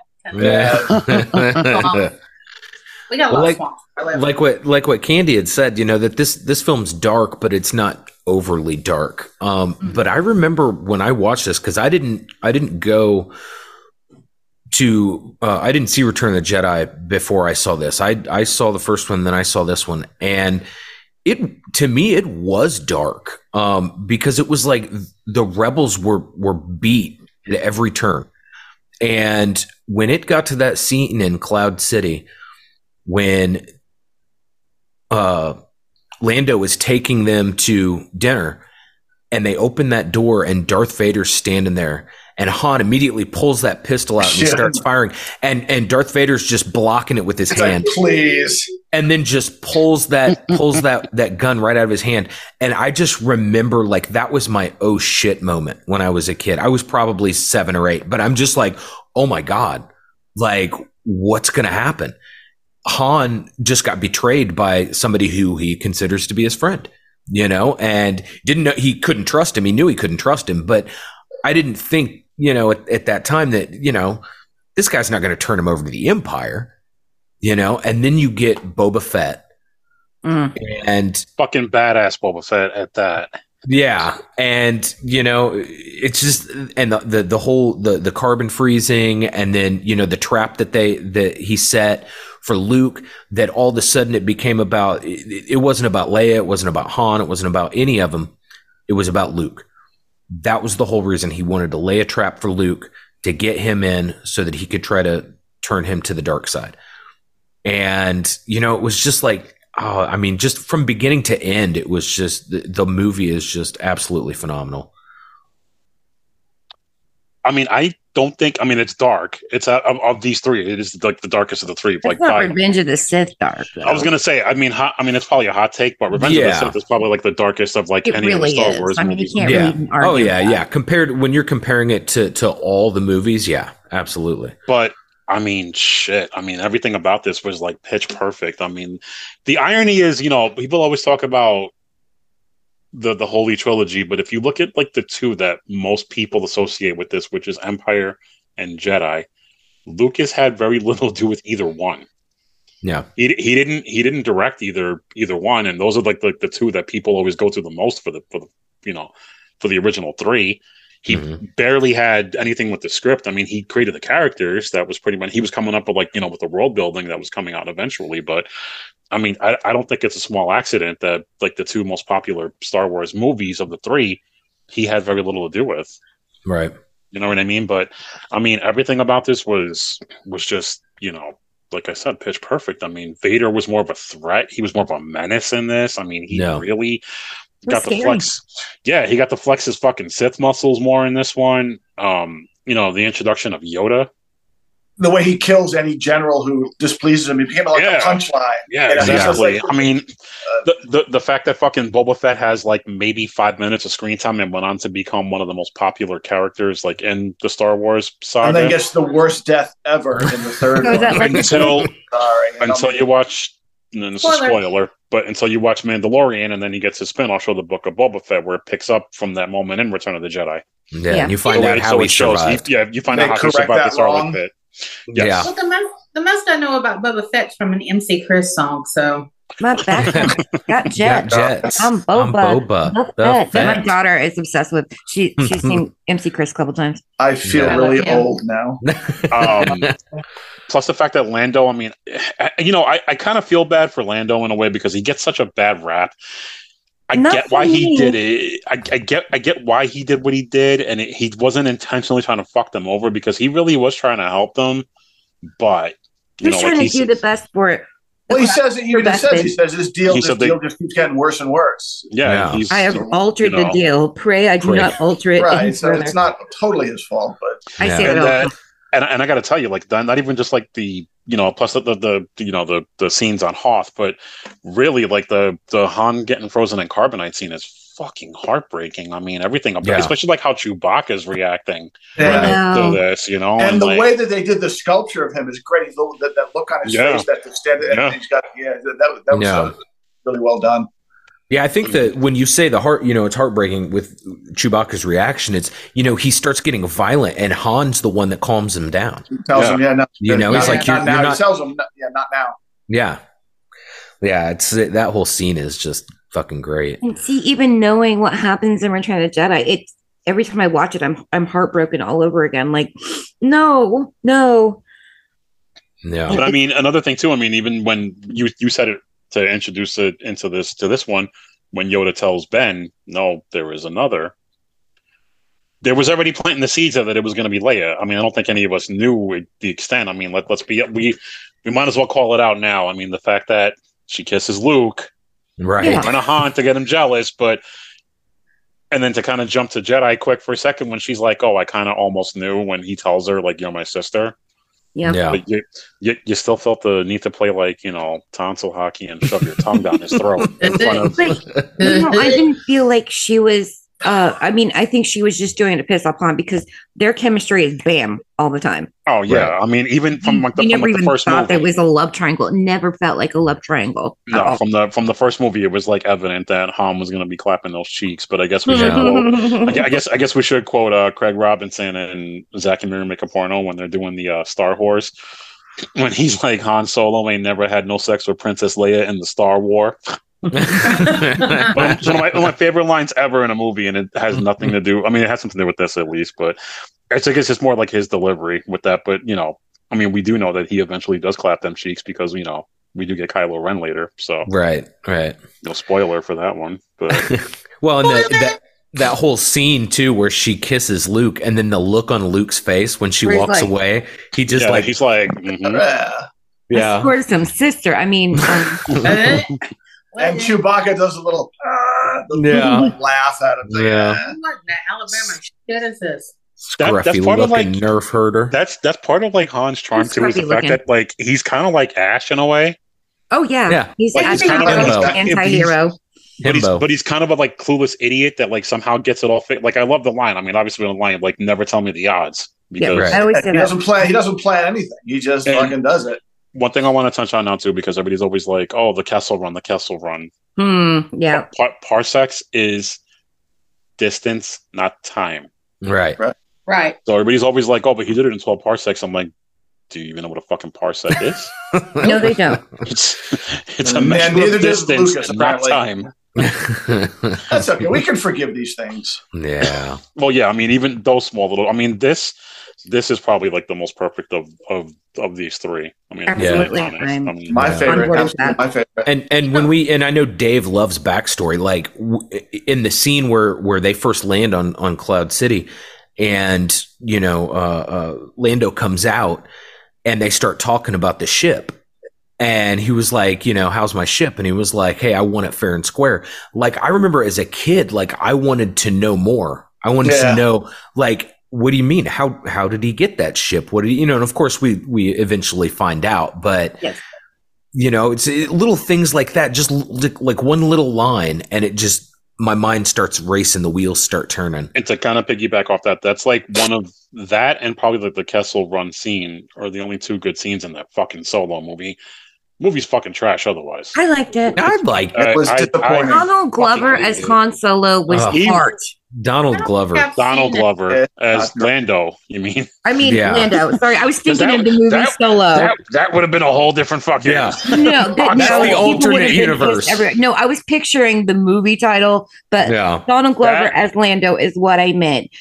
He was fucking great. I would like Yeah, to he see really was. that For that. movie. I would have liked to just seen a Lando movie with him. That's what I'm saying. This I is would like Lando, to yeah, see or even get like a Lando series. If, like, I mean, Disney, like, get on that. Like Yeah, that, get that, Donald that Glover right back there. because that shit was magic. Don't bring back the other guy to play Han Solo because I mean That's he okay, yeah. didn't do it. He didn't do Yeah, it. it's not. But You need to find somebody who can. And Rogue bring One the was so same good. charm. It was disappointing. Oh, man. yeah, and I'm sure we're going to talk about that when we talk about. I'm sorry. the Did you prequels. say Yeah. Rogue One was disappointing? No, I'm saying it was fucking awesome. I was like, did you say it was disappointing? I was about to No, find no, out. no. Yeah, Rogue One was is. I'm great. just gonna throw this out there. If Empire Strikes Back is my favorite, Rogue Yeah. One's number 2. No, that's a good argument. Thank you. It gets that for me just for Darth Vader's entrance at the very end of it. Oh, After God. the why- movie was over, I Look, couldn't even get up that's there. why, I was that's why I have crying. that right there. That's why I have that there.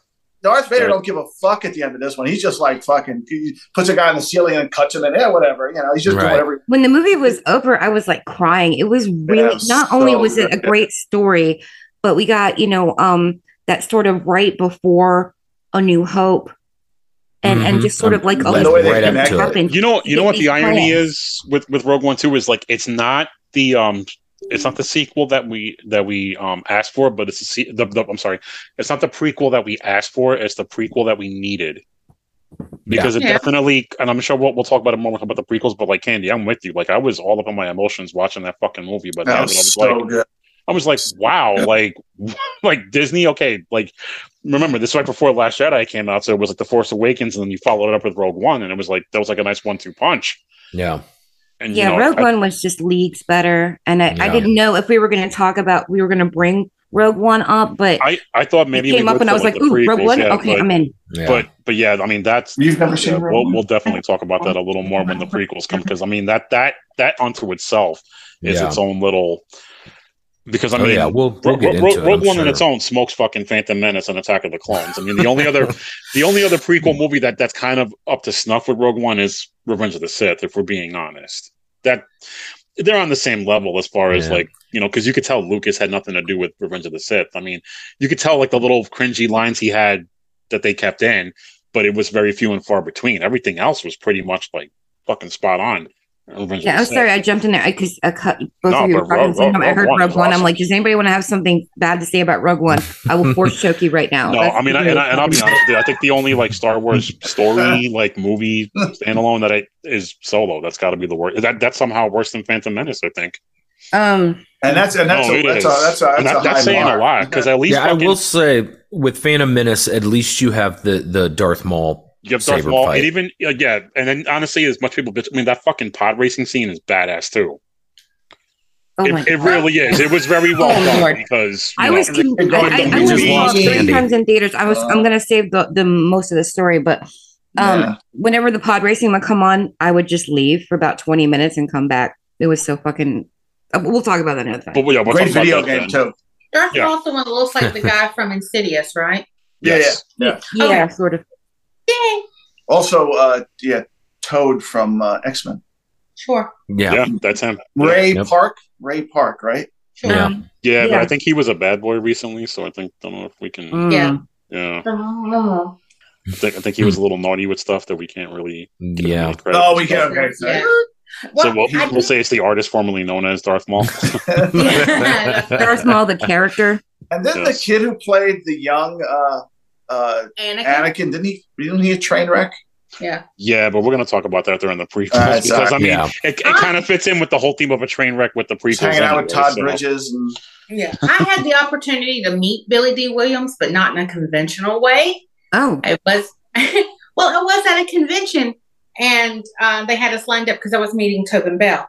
And Mr. Billy D. Williams in his fucking cape busted through the door that I was standing beside, because that's where he told me to stand, and motherfucker knocked me down and then stepped on me with his pimp cane. Damn. And cannot see and cannot hear no more. And that was like 7 years ago, if not more. But I was like, Colt 45 just knocked me down.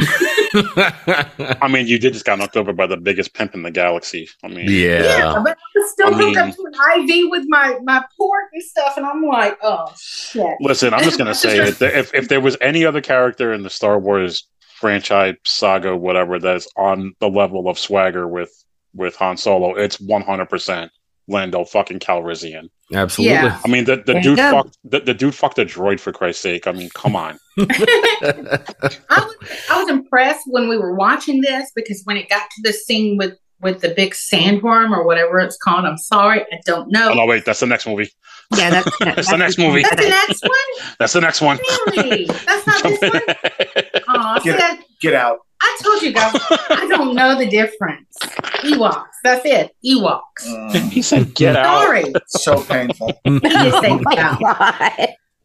I thought it was this one. That's not this one. Okay, I'll save that comment for the next one. I really don't know. I'm really trying hard. I But see you, girl. You're trying. Let's be honest too. I mean, like the fact of how, you know, dark at the time that this movie was when it came out. I mean, to this day, people still reference any sequel that's darker than its original as the Empire Strikes Back of that particular franchise. Yeah. Like, Yeah. I mean, whether it's Marvel with like how dark Infinity War was, they're like, oh, this is the Empire Strikes Back of the Marvel franchise. Or, And not just in that way, but also if a sequel is better than It's the original. better. It's Right, either Godfather 2 or Empire Strikes Back. And I'm Godfather, reference that of doesn't happen. Godfather It 2. does not It is happen a lot. Godfather 2. It does not happen a lot. I'll tell you now. I would think if you're gonna pick like the top, probably, I mean, 5 is a little hard to pick, but I would say if you're gonna pick the top 4 sequels of all time that actually eclipse the original, in no order, of course. I mean, obviously, Godfather Part 2, The Empire Strikes Back, Terminator 2, Yeah. Yeah. and this will probably be a hot take in a second, Aliens. Oh, Yeah, no, I agree. think that's except I like that I think they can. There's not even a competition because they're such different movies. They are, but Aliens is like fucking Alien and leaps and Aliens bounds are is like basically- better than the original. Like, I mean, come on, Aliens it's is a got Bill horror movie set Paxton. in space. Aliens is an action movie set in space. Yeah, see, Sean's like, No. word, Bill Paxton. Bill Whatever. Paxton. That's right. Game over, man.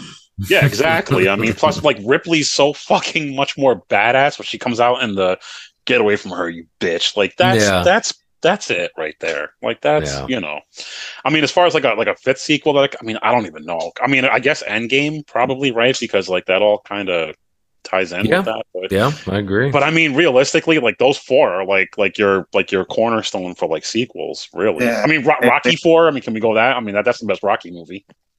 yeah. But I tend to think of it Which as one a is Rocky sophomore for? effort that If I eclipsed struggle. I will The- break you. the freshman effort. You know what I mean? That's just Oh, how I 100%. I'm 100% agree with you with that. But I mean, like, yeah, like because they call it a Empire, sophomore slump for a reason. right? So But- if you are successful on your sophomore thing, that you beat the slump, and you better not. You know what I'm saying? But again, also no small coincidence that Lucas himself didn't direct this one either, Right. I and think he it's had the best. and he had help writing the script for this one too, because I think he was going through like a big divorce at the time, Yes. so he really couldn't focus his attention on his baby here. So Well, it worked whatever out. they did was I correct. mean, yeah. In the end, I mean, look what happened. I mean, she didn't get any of that fucking money when he sold it Right. to Disney. So Right. I mean, he got the last laugh anyway. I mean, his kids are fucking set up for life No. because of the sale on this. So, but I mean, yeah, I mean, it's again, this is probably the epitome of the greatest sequel ever made. Yeah. All All right. You want to do some ratings? I'm down. All right. So this is, like I said, this is the one for me. I'm going to give this 10 out of 10 ATATs. If you like, sure. That's all. That's all. Yeah. Yeah. That's All right. what else can I say? I mean, it's a True. fucking phenomenal movie. From me, yeah, 10 out of 10. Han, Frozen, and Carbonite. I mean, honestly, how do you Yeah, how can you get anything less? Really, this is the one. Each of the three in the trilogy have one that sticks out, but this one in particular kind of set the tone for what not just where Star Wars could go, but also what a sequel could do. Yeah. So yeah, 10 out of 10 Han, Frozen, and Carbonite. I'm with you. I'm just gonna back that up. 10 out of 10 Lando Calrissian's capes. Work. I was so in this movie, I was in love with Lando, I was in love with Han, and it was just sort of like, and I loved the fieriness between, you know, Princess Leia, but I mean, just it's not just a love story, it's everything is right, but it's also that darkness, but you're just kind of like, I need to see the next movie, because even though I'd already seen it, but it's like I have this thing about just consecutively watching things, like now I need to watch it in order, you know. And even having seen Jedi first, it was sort of, and knowing what happened, it was still, I'm hooked every time. I know what happens, but it's still really, really good. And that it's been this way for, you know, a good 40 years for me. I think that says it all. Oh, you want me to go first? Sure. Oh, you're going to sacrifice me? Okay. All right. For me, it's going to be 8 out of 10. Lando knocked me down with his pimp cane. You know, to me, this one felt better than the last one, but it looked really fucking cold the entire time. And I really didn't want to visit where they are. I guess it advanced the story. I don't know. We watched these in succession over the weekend. So, you know, as an adult, it's the first time I've watched them. And so trying to distinguish everything. Sorry, Ewoks. 8 out of 10. You know, Lando Calrissian knocked me down with his pimp cane. It's very specific. Sorry, that experience didn't happen for everybody. I'm going to give this one 12 out of 10 Minox chewing on power cables. If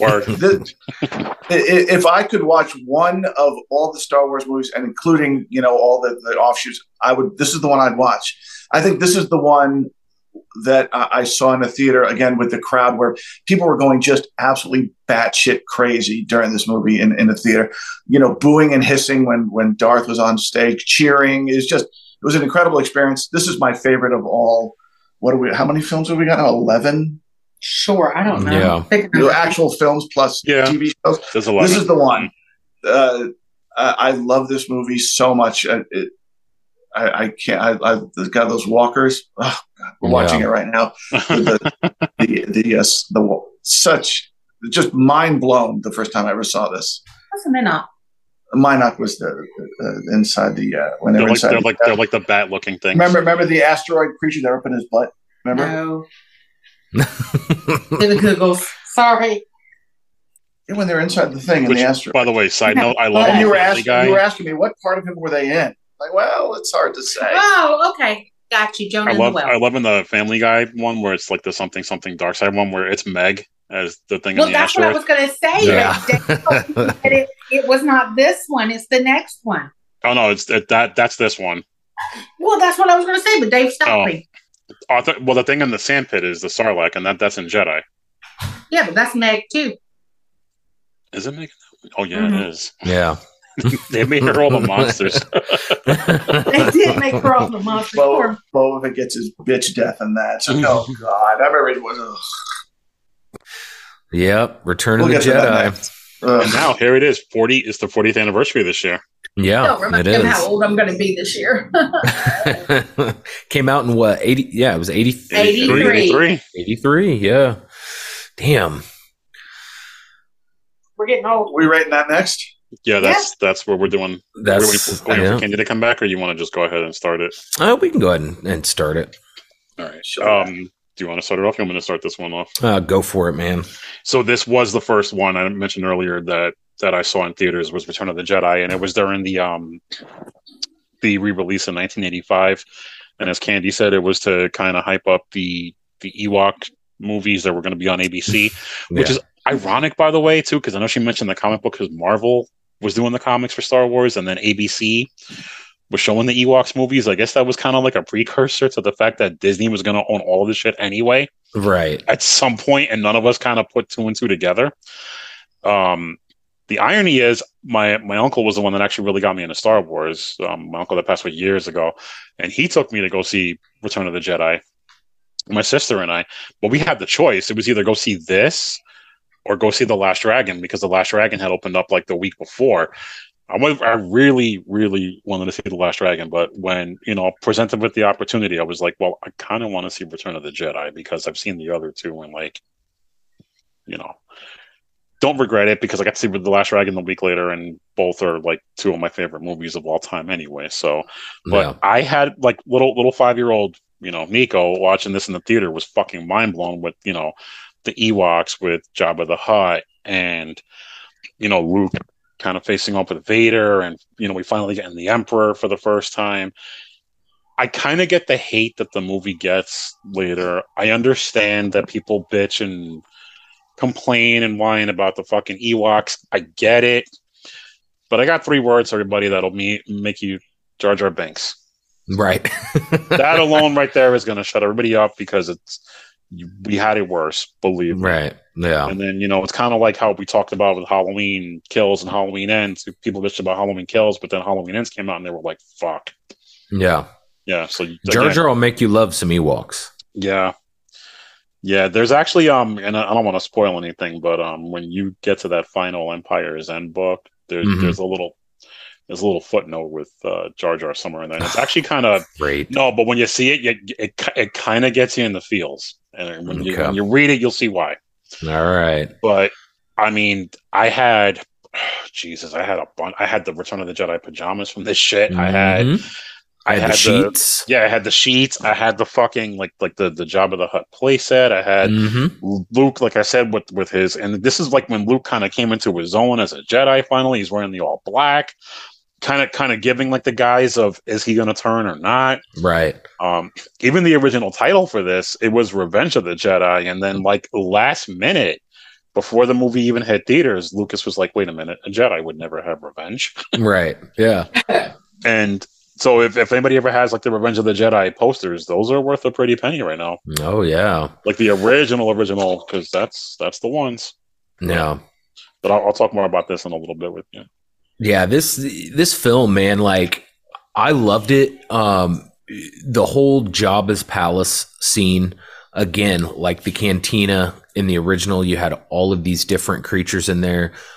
Bib Fortuna, our Twi'lek friend, Salacious Crumb, who when I was a kid was my absolute favorite.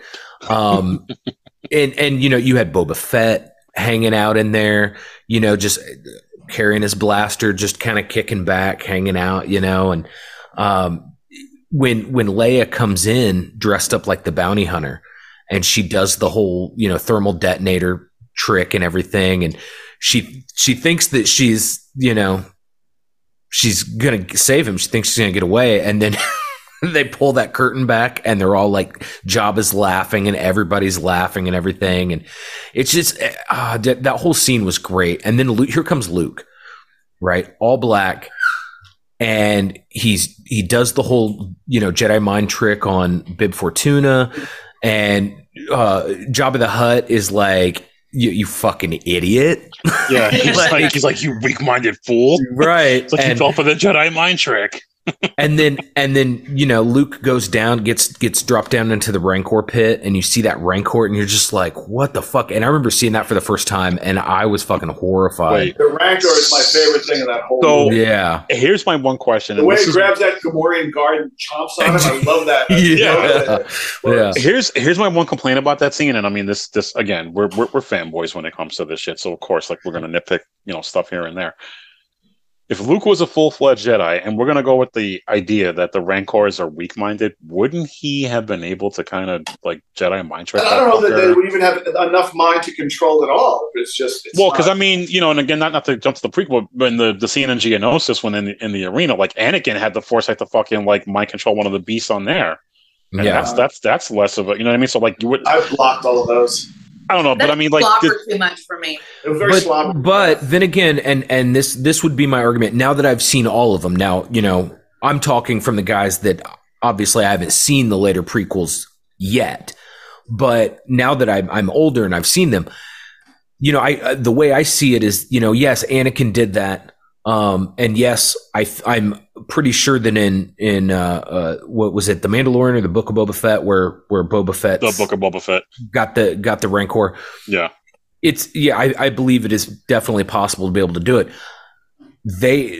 Anakin had training at the Jedi Temple. Luke has been trained by a Force ghost for the most part. You know what I'm saying? And a little bit with Yoda. I don't think he knows. Like, yes, he can use a Jedi mind trick, but to be able to control a Rancor, nah. If only some asshole that he's possibly related to didn't kill every single Jedi in the galaxy that maybe could have helped him with this. I don't know. Right. Only if only Luke wasn't related to somebody that maybe could have, just complete genocide on an entire. I don't know. Yeah, all those younglings. Only if did you watch Obi-Wan Kenobi? Yes. Yeah, that scene's fucking brutal. It really is. It's fucking brutal. It really is. Dave, if you haven't seen that yet, you need to watch that. I have not seen any of the series. Watch Obi-Wan Kenobi. Kenobi's only like 6 episodes. Yeah, and it's really fucking good. Fantastic. It's worth it. Definitely. Can I jump in? I don't know what I missed because I had to step away for a second. But I'm talking about Jedi. This was okay. Jedi. I was going to talk about Ewoks. Yeah. So yeah, this is for Crystal as well. Going right for the jugular. In 1983, Ewoks were fucking everywhere, and it went on. It went on because of when they put it back in theaters in '85. It just went on. There were cartoon shows. There were stuffed animals and all that stuff. Cereal. Yeah. I had some vinyl 45s. Yeah, they had Ewok TV stories. movies, cartoons, and then they put Battle for Endor in theaters because I saw it in the theaters. That shit. Now, as a kid, I had no taste. I mean, I like to think I had pretty good taste, but like Ewoks now, if I saw one, I think I'd kick it as hard as I can. I don't think you would. I think you would think they're adorable. No, I don't. Like when Amber. What happened with Ewoks is they were fucking everywhere, and my mom, she hated them, and I could never understand it until I got older. Like they were just really fucking annoying, and I think that later on, they would try to do that again. They tried to make porgs happen. That didn't happen. No. But they did hit pay dirt with Grogu. So, they keep trying to cash in on what I call the Ewok thing. Now, Grogu is fucking cute. I can't deny it. He's so fucking cute. But Ewoks, as a kid, I thought they were cute. And now I'm like, I would punch one in the face. I think that's part of the problem with Empire Strikes Back is like, that's just... I don't know. Its strength is not the Ewoks. And I just felt like they were trying too hard to like make that happen. And it worked, obviously, but it takes away from the movie for me as an adult.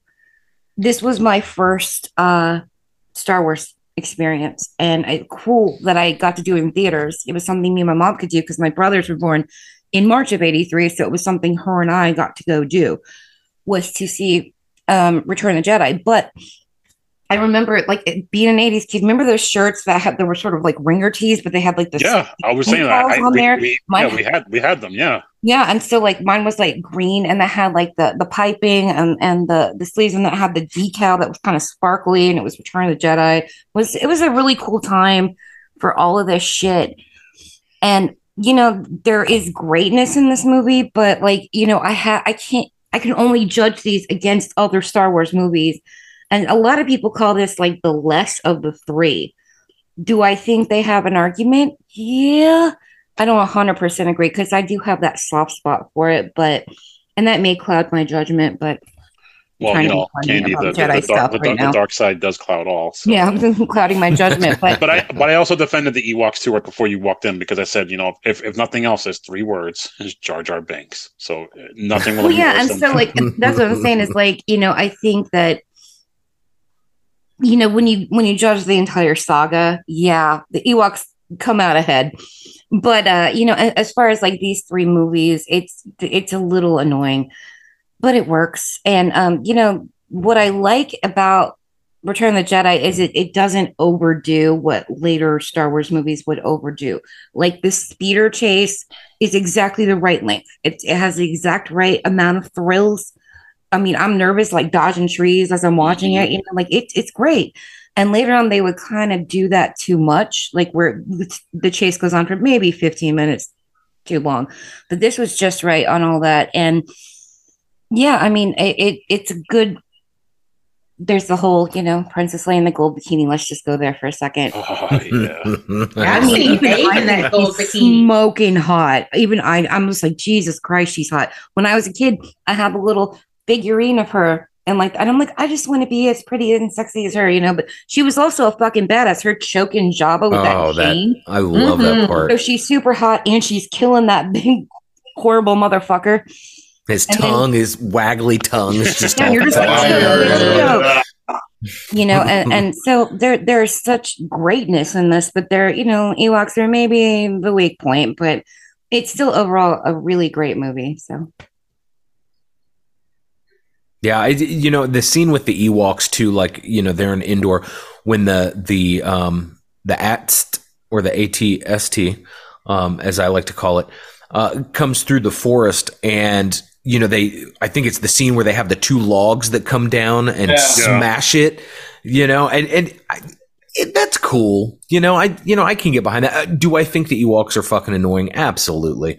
But, it's more of a tale of like, there's no way the Ewoks could have handled the Empire on their own, and there's no way that the rebellion could have dealt with it on their own. So it was like you had these two kind of cultures that kind of came together to face this one enemy, So, I mean, that's kind of that's a story that's been told time and time again, in movies and in real life. But, it worked, and it was a marketing thing, and it paid off big time for them. And I think that that's why we got a Jar Jar Binks later on, was because I think maybe they were like, oh, well, we fucking made a shit ton of money with Ewoks. Let's try this again. And then they tried it again with the Porgs. That didn't happen. Well, I don't know the Porgs, because they weren't like OD like. No, they didn't know that was it was just the right amount, and like they really didn't play such a big part in the whole thing.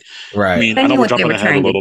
Right, but like that scene where like Chewbacca is about to eat one, and like, the Porg is looking at it. It's like, all right, yeah, I get it. I get it. Weren't the Ewoks an attempt to? It wasn't originally supposed to be Wookiees. I wish it had been on Kashyyyk instead. Honestly, Lucas wanted it where it was going to be this sort of agrarian society against the Empire, and it was going to be Wookiees. But at that point, we saw that Wookiees weren't.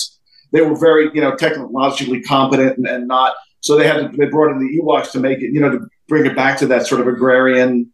Non-technological side. That's what I've read. But I would have preferred Kashyyyk with the Wookiees. My heart is hurting with all this Ewok trash talk. I don't hate. Listen, I love the Ewoks if we're being honest. But I mean, as far as like what you said, they've kind of backpedaled on that. Look, a lot of like the novels now with the backstory for this. Because we know you love the backstory, but during the dark, like the days when like the Empire was kind of like fully in control, like Kashyyyk became like a slave planet, and like a lot of the Wookiees went into service like they had no choice. They had like chips embedded in their heads, so they became like indentured servants to the. And they touch on that. They touch on that in was that Revenge of the Sith? Yeah, right when the Order 66 drops, it shows Yoda's on Kashyyyk. In fact, I mean, I guess this is kind of not spoiler for you because I mean, this is. The books that are now considered canon, the Aftermath books, the second book is Life Debt, and basically it's about and I mean you say the book takes place mostly in Kashyyyk. Nice. So like it's basically like Han and Chewie, what they're doing after Return of the Jedi. Right. Yeah, I'm looking forward to diving in. I love the Ewoks, and when I was little, I just wanted a giant teddy bear that could walk and talk on its own, and I was really mad at my Teddy Ruxpin that he wasn't an Ewok.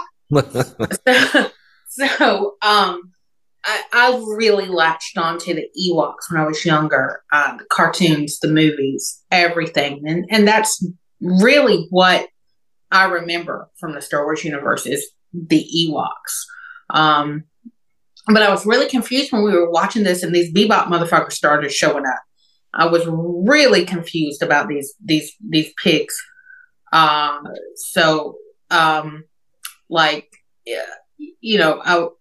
With all this Jabba the Hutt stuff and the Gamorreans you're talking about? The Bebop, like from like the Ninja Turtles you're talking about? Yeah, Bebop. Okay, yeah, the Gamorreans. Bebop and Rocksteady. Mm-hmm. That was really confusing. I was really glad though to see, and I think we saw it in the last one with the Cantina. Man, they were playing an oboe and they were playing a bassoon, and they looked like they were going to town on a didgeridoo. And I am a former oboe player, so I was really happy to see all of that. I do know that for Jabba the Hutt, it took 6 people to work that animatronic. Yeah. That's actually pretty cool. There's a I don't know if you can find it on YouTube, but there was ABC, I think, of course, again, like we were talking before, like it was like Candy, but what you missed too, like the precursor, because you put up the comic book series from back, like, and that the Ewok movies were on ABC, so it was almost like a precursor that Disney was going to own all three at some point. Sense. So who the fuck, you know, whatever. But I forgot where I was going with that, but it was something with that cantina scene, like in Jabba's palace, like on the floating thing.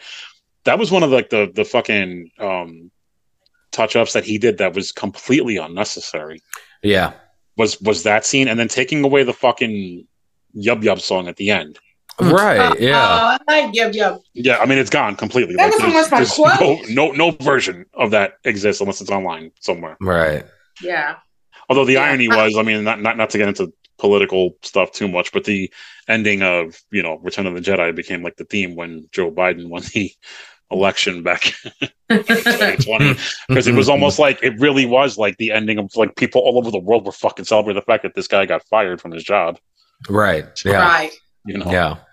Just lifted him up and threw him down a fucking pit. Pretty much. I didn't mention before, but a lot of my Star Wars knowledge also came from Robot Chicken, so I was really excited in this one. Yeah, I was just thinking of it, like, yeah. Well, we've been watching it a lot lately. I have. Yeah, I was excited in this one that I saw the blue elephant, and I was like, oh. And then while we were watching this earlier, I was like, oh, I see the thing with the nutsack mouth. But yeah, I think most of my knowledge of Star Wars comes outside the actual Star Wars universe, other than Ewoks, because, I mean, I begged for Wicket, and there was another one that I begged for as far as figures and stuff. And somehow I knew that Walklings, so baby Ewoks, they don't have clothes. They're completely naked until they get of age and develop whatever trait they're going to have. Then they get clothes. That I knew. Anything else Star Wars related? Good luck. Sorry. I'm an Ewok person. Sorry. And that's what I was saying before, was that ABC did like a 30-minute like making of special for Return of the Jedi when it was coming out at that time, because it was such a big deal, because as far as we all knew, this was the end. There was going to be no more Star Wars, even though it was 4, 5, and 6. Nobody knew. I mean, he probably already knew. He definitely had everything planned out. As much as he says he didn't, he at least had an outline for what he was going to do. Yeah. I mean, if we're being honest, and I know we keep bringing up like the prequels at this point. I think one thing that should probably be touched on that Disney should do, and I don't know what their reluctance is. But the most requested thing too was the Old Republic, like the Knights of the Old Republic. I have KOTOR right here, absolutely, in my notes. Yeah, and I was gonna say, because like, I mean, one of like, and I don't know if Sean, you were in the books, but and then now they made it Legends, and here's the reason why Disney made all these Legends. So they didn't want to feel bound to the fact that these stories already exist, and they kind of wanted to do their own thing with it, which I get, because I mean, you spend $4.5 billion on something, you kind of want to make it your own in a way. You don't want to be bound by, what already came through. But I mean, the fact that now they made Thrawn canon, that's cool. So now we have, one of the best Star Wars villains that is unknown to a lot of people until Ahsoka gets her show this year at some point. But like, I for one, if you read the Darth Bane trilogy. Oh yeah. I'd love to see that. Which is fantastic. Even a Disney Plus series, you even got to be a film. I mean, you could make that a whole ass series about how, this guy comes up with the rule of two. He goes back to like the old Republic before, the Knights of the Old Republic. But I mean, Candy, you want to touch on that, like, please, because I mean that's something that we need to see at some point. It's the most requested. I'll be as brief as I can because, Yeah. Wasn't that a video game?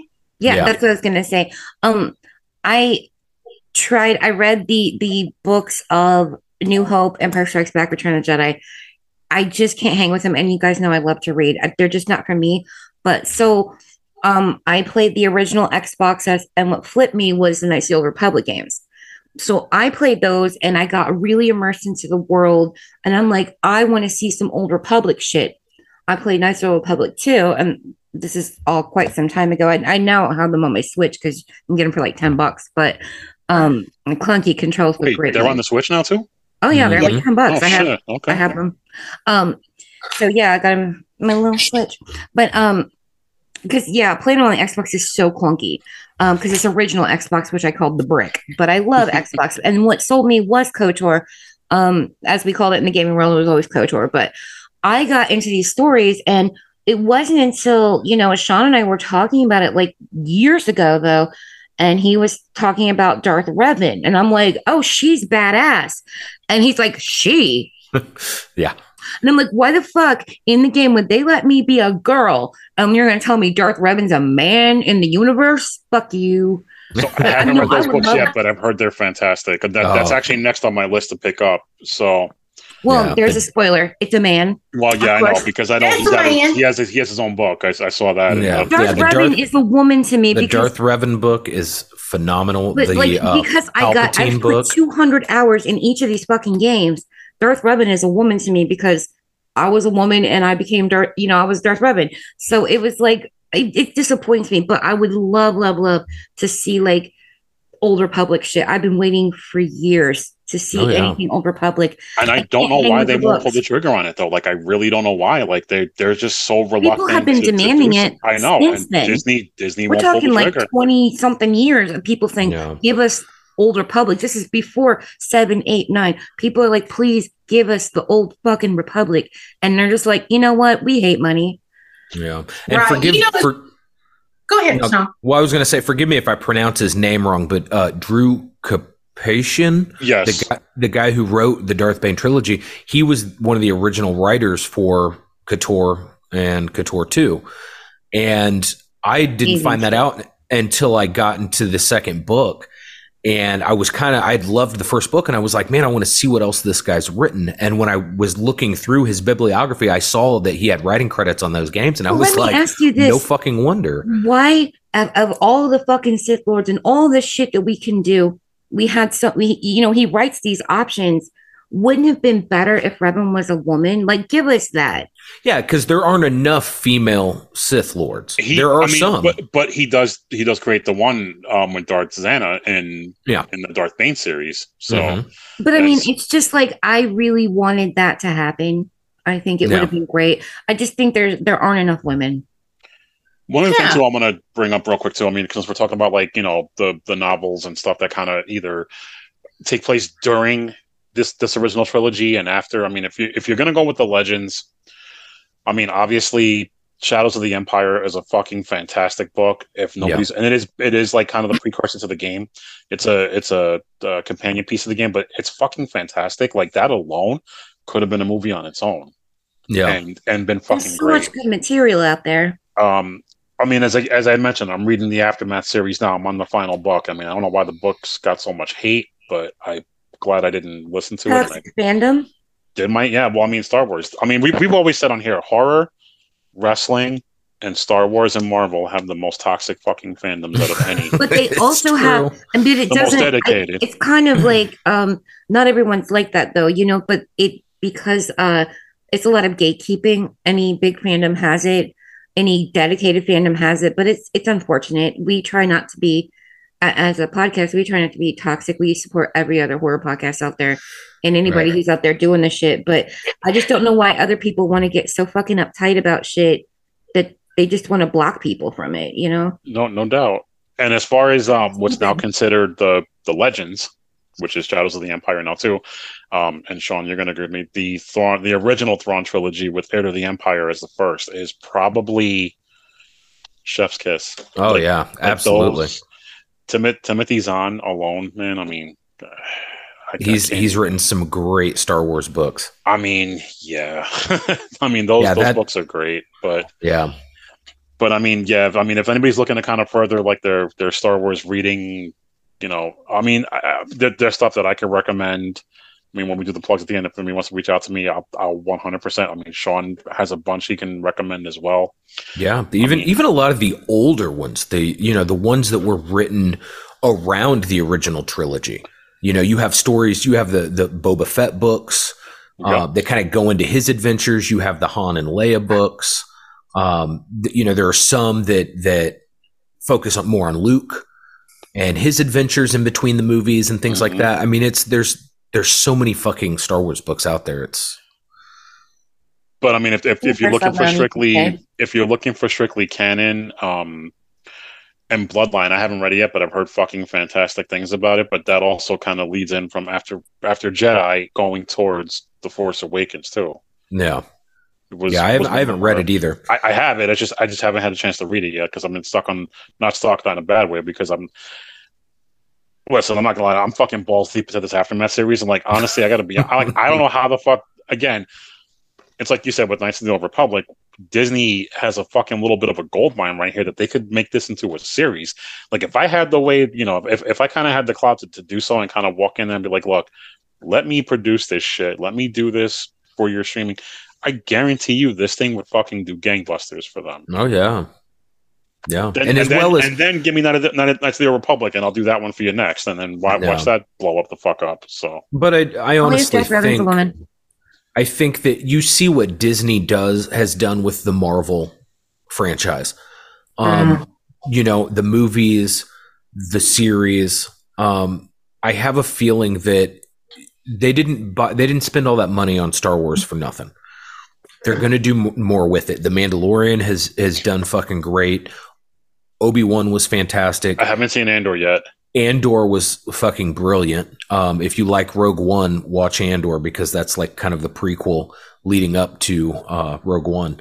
I mean, so far everything that they've done. I mean, Book of Boba Fett, it was kind of hit or miss first couple episodes. Let's call it what it really is. It's Mandalorian season 2.5 because ultimately that's really what it ended up becoming. Yeah.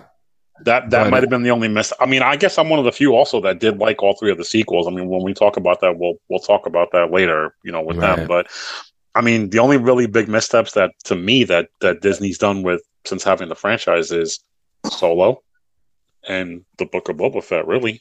Yeah. I think Solo gets a worse rap than it deserves. It's not a great film. You know what it is? All right. It's not a great film for Star Wars, okay? Like as compared to the other, but it's not as bad as everybody says. I liked it. I'm also, I mean, I don't know, because I feel like I think one of the bigger mistakes was having Kathleen Kennedy run that whole Lucasfilm for Disney. Because she keeps playing it too safe, I mean, again, when we get to the sequels, like I personally, and it's just spoiling out, to me, of the three, The Last Jedi is the most brilliant of those three because it's the ballsiest of the three. Like it kind of took the conventional what you think you know about Star Wars and flipped it on its fucking head. It. Yeah. And of course, when Rise of Skywalker came out, that's when people were like, shit, this was brilliant. I don't hate the Rise of Skywalker, but again, we're gonna talk about that at another time. But as it pertains to Jedi with this, again, I had such a little kid experience because I was a little kid when I saw it, and I still get like that childlike wonderment when I watch all three of them, but this one in particular. So, like Candy, like you and I, we both know we saw this in the theater at the time when it came out for the revival re-release, whatever you want to call it. Now it's just the perfect age, and it's like, and it kind of solidified that this was such a special franchise. Absolutely. Yeah, definitely. You guys want to do some reviews? Oh, I want to see some shitty reviews. Well, we're going to get there. Yeah, so, rounding this out with Return of the Jedi, not my favorite of the three, but there are some things in this that I really like. The Jedi Fallen Order, I thought, was a really good movie. I thought it was a really well done movie. I thought it was I'm gonna have to give this an 8.5 out of 10. Sarlacc pits. I love Boba Fett, but he went out like a bitch. And you got a blonde Han Solo, or blind. God, I got my words mixed up. A blind Han Solo, and he's like, Boba Fett, and he turns around and smacks the back of his jetpack and It's sends like a him Laurel flying. and Hardy routine. Right? Yeah. Yeah. Or the scene with where Lando's got the Sarlacc tentacle wrapped around his leg, and Han's like half blind. He's like, wait a minute. I can see better now. But yeah, it's got its humorous moments. But watching Leia take Jabba out was that was awesome. That was fucking great. That's probably one of the most gangster scenes in the entire saga. Oh shit. yeah, absolutely. How sexy am I now? Yeah, no shit. How sexy am I now, fucker? All right, so I'm, I got to complete the trilogy with a 10 out of 10. I know it is the third one, and I get it. But I mean, what did anybody really expect at this point? I mean, they had already blew their load with the first two. I mean, it had to go out at some point. We, did end up realizing this is not going to be the final one because there ended up being 6 more, which is fine. Somehow as the Empire, the Emperor is kind of badass in this, and we don't really touch on that because he really is. Yeah. But I mean, obviously the Emperor plays more of a main role in the prequels, and that rise to power was actually kind of cool to see.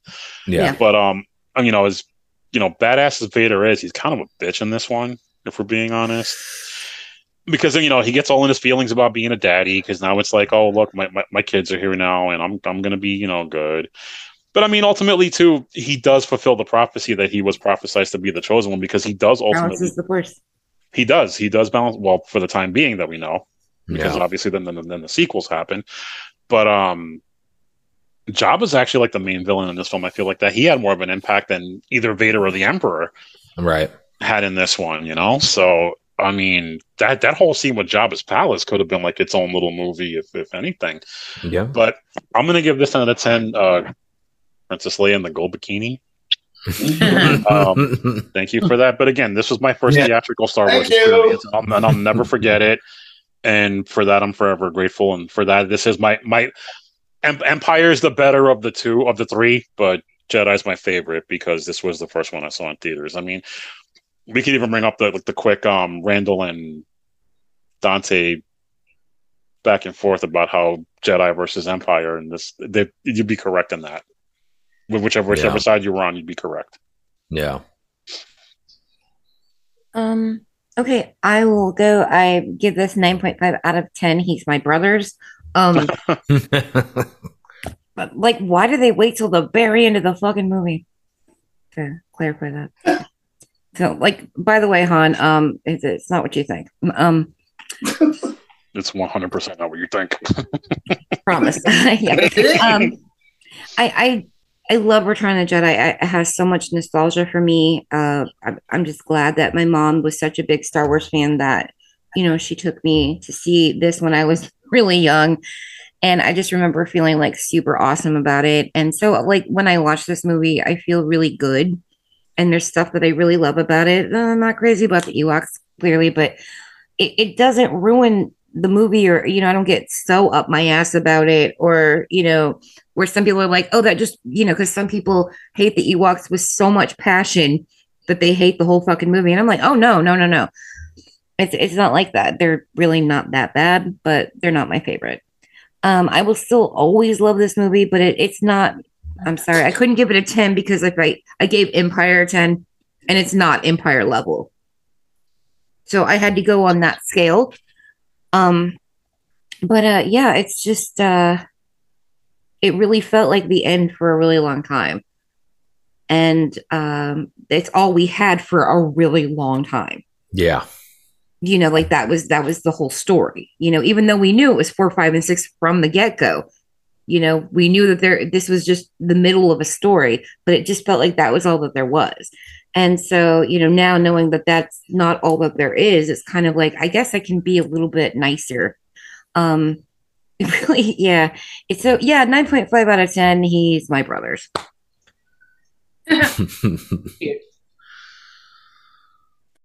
I'll go. So, like Nico, like you said, since it's the first one you saw in the theater, I think a lot of the feeling I have toward this movie have something to do with how old I was. So I guess I was 18 when this came out. So I was kind of moving on to a different phase of my life. This movie really wasn't aimed at me anymore. I felt like this is one of the first times I started to feel like I was getting older. Like I wasn't really the target audience anymore. And so this has never been my favorite of the three. I'll just have to give it like 8 out of 10 Rancor drools. It was great to see it all wrap up at the end. I do get a little misty at the end when he saves. I've got to save you. You already have. I like that. There's stuff I like. There's stuff I don't like. But it's like Candy said, it's no Empire. So for me, I'm going to give this 9 out of 10. Walklings don't wear clothes. This is the one from my childhood that I remember because I love the Ewoks so much. I was just at the right age when I saw this to be like, oh, giant teddy bear, a life-size teddy bear. Yes, please, thank you. That's all that latched on with me. And I do know that for this film, it was Warwick Davis in Wicked's costume, but he was 11 years old. Mm-hmm. And he said that Carrie Fisher really looked out for him and was feeding him cookies and juice and everything between takes because that Wicked costume was so hot. And she was really worried about his health. So, we didn't really have this. I don't think you would have Willow. So, boom, there's that. But I love this. I love the Ewoks, and I will watch Wilford Brimley and Mr. Diabetes in the Battle for Endor over and over again, and really want that headband and leg warmers. So for me, this is 9 out of 10.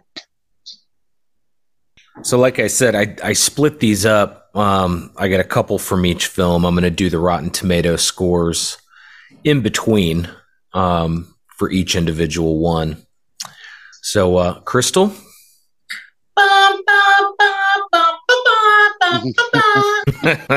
Perfect. Shitting on these haters, I be shitting on these haters. Shitting on these haters, I be shitting on these, shitting on these, shitting on these, shitting on these, shitting on these haters like I took a laxative. Yeah, boy. What the fuck? All right, so starting out with episode 4, A New Hope. Rotten Tomato scores, critics gave it 93%, and the audience gave it 96%. Nice. Starting out, Nicolette says, my fingers actually felt sticky watching this. Baby movie for drooling babies in diapers and strollers. Had that horrid 2-year-old boy stench. What? Yeah, okay. Like I said, shitty reviews. American Psycho Lover says, the most overhyped film in all of history.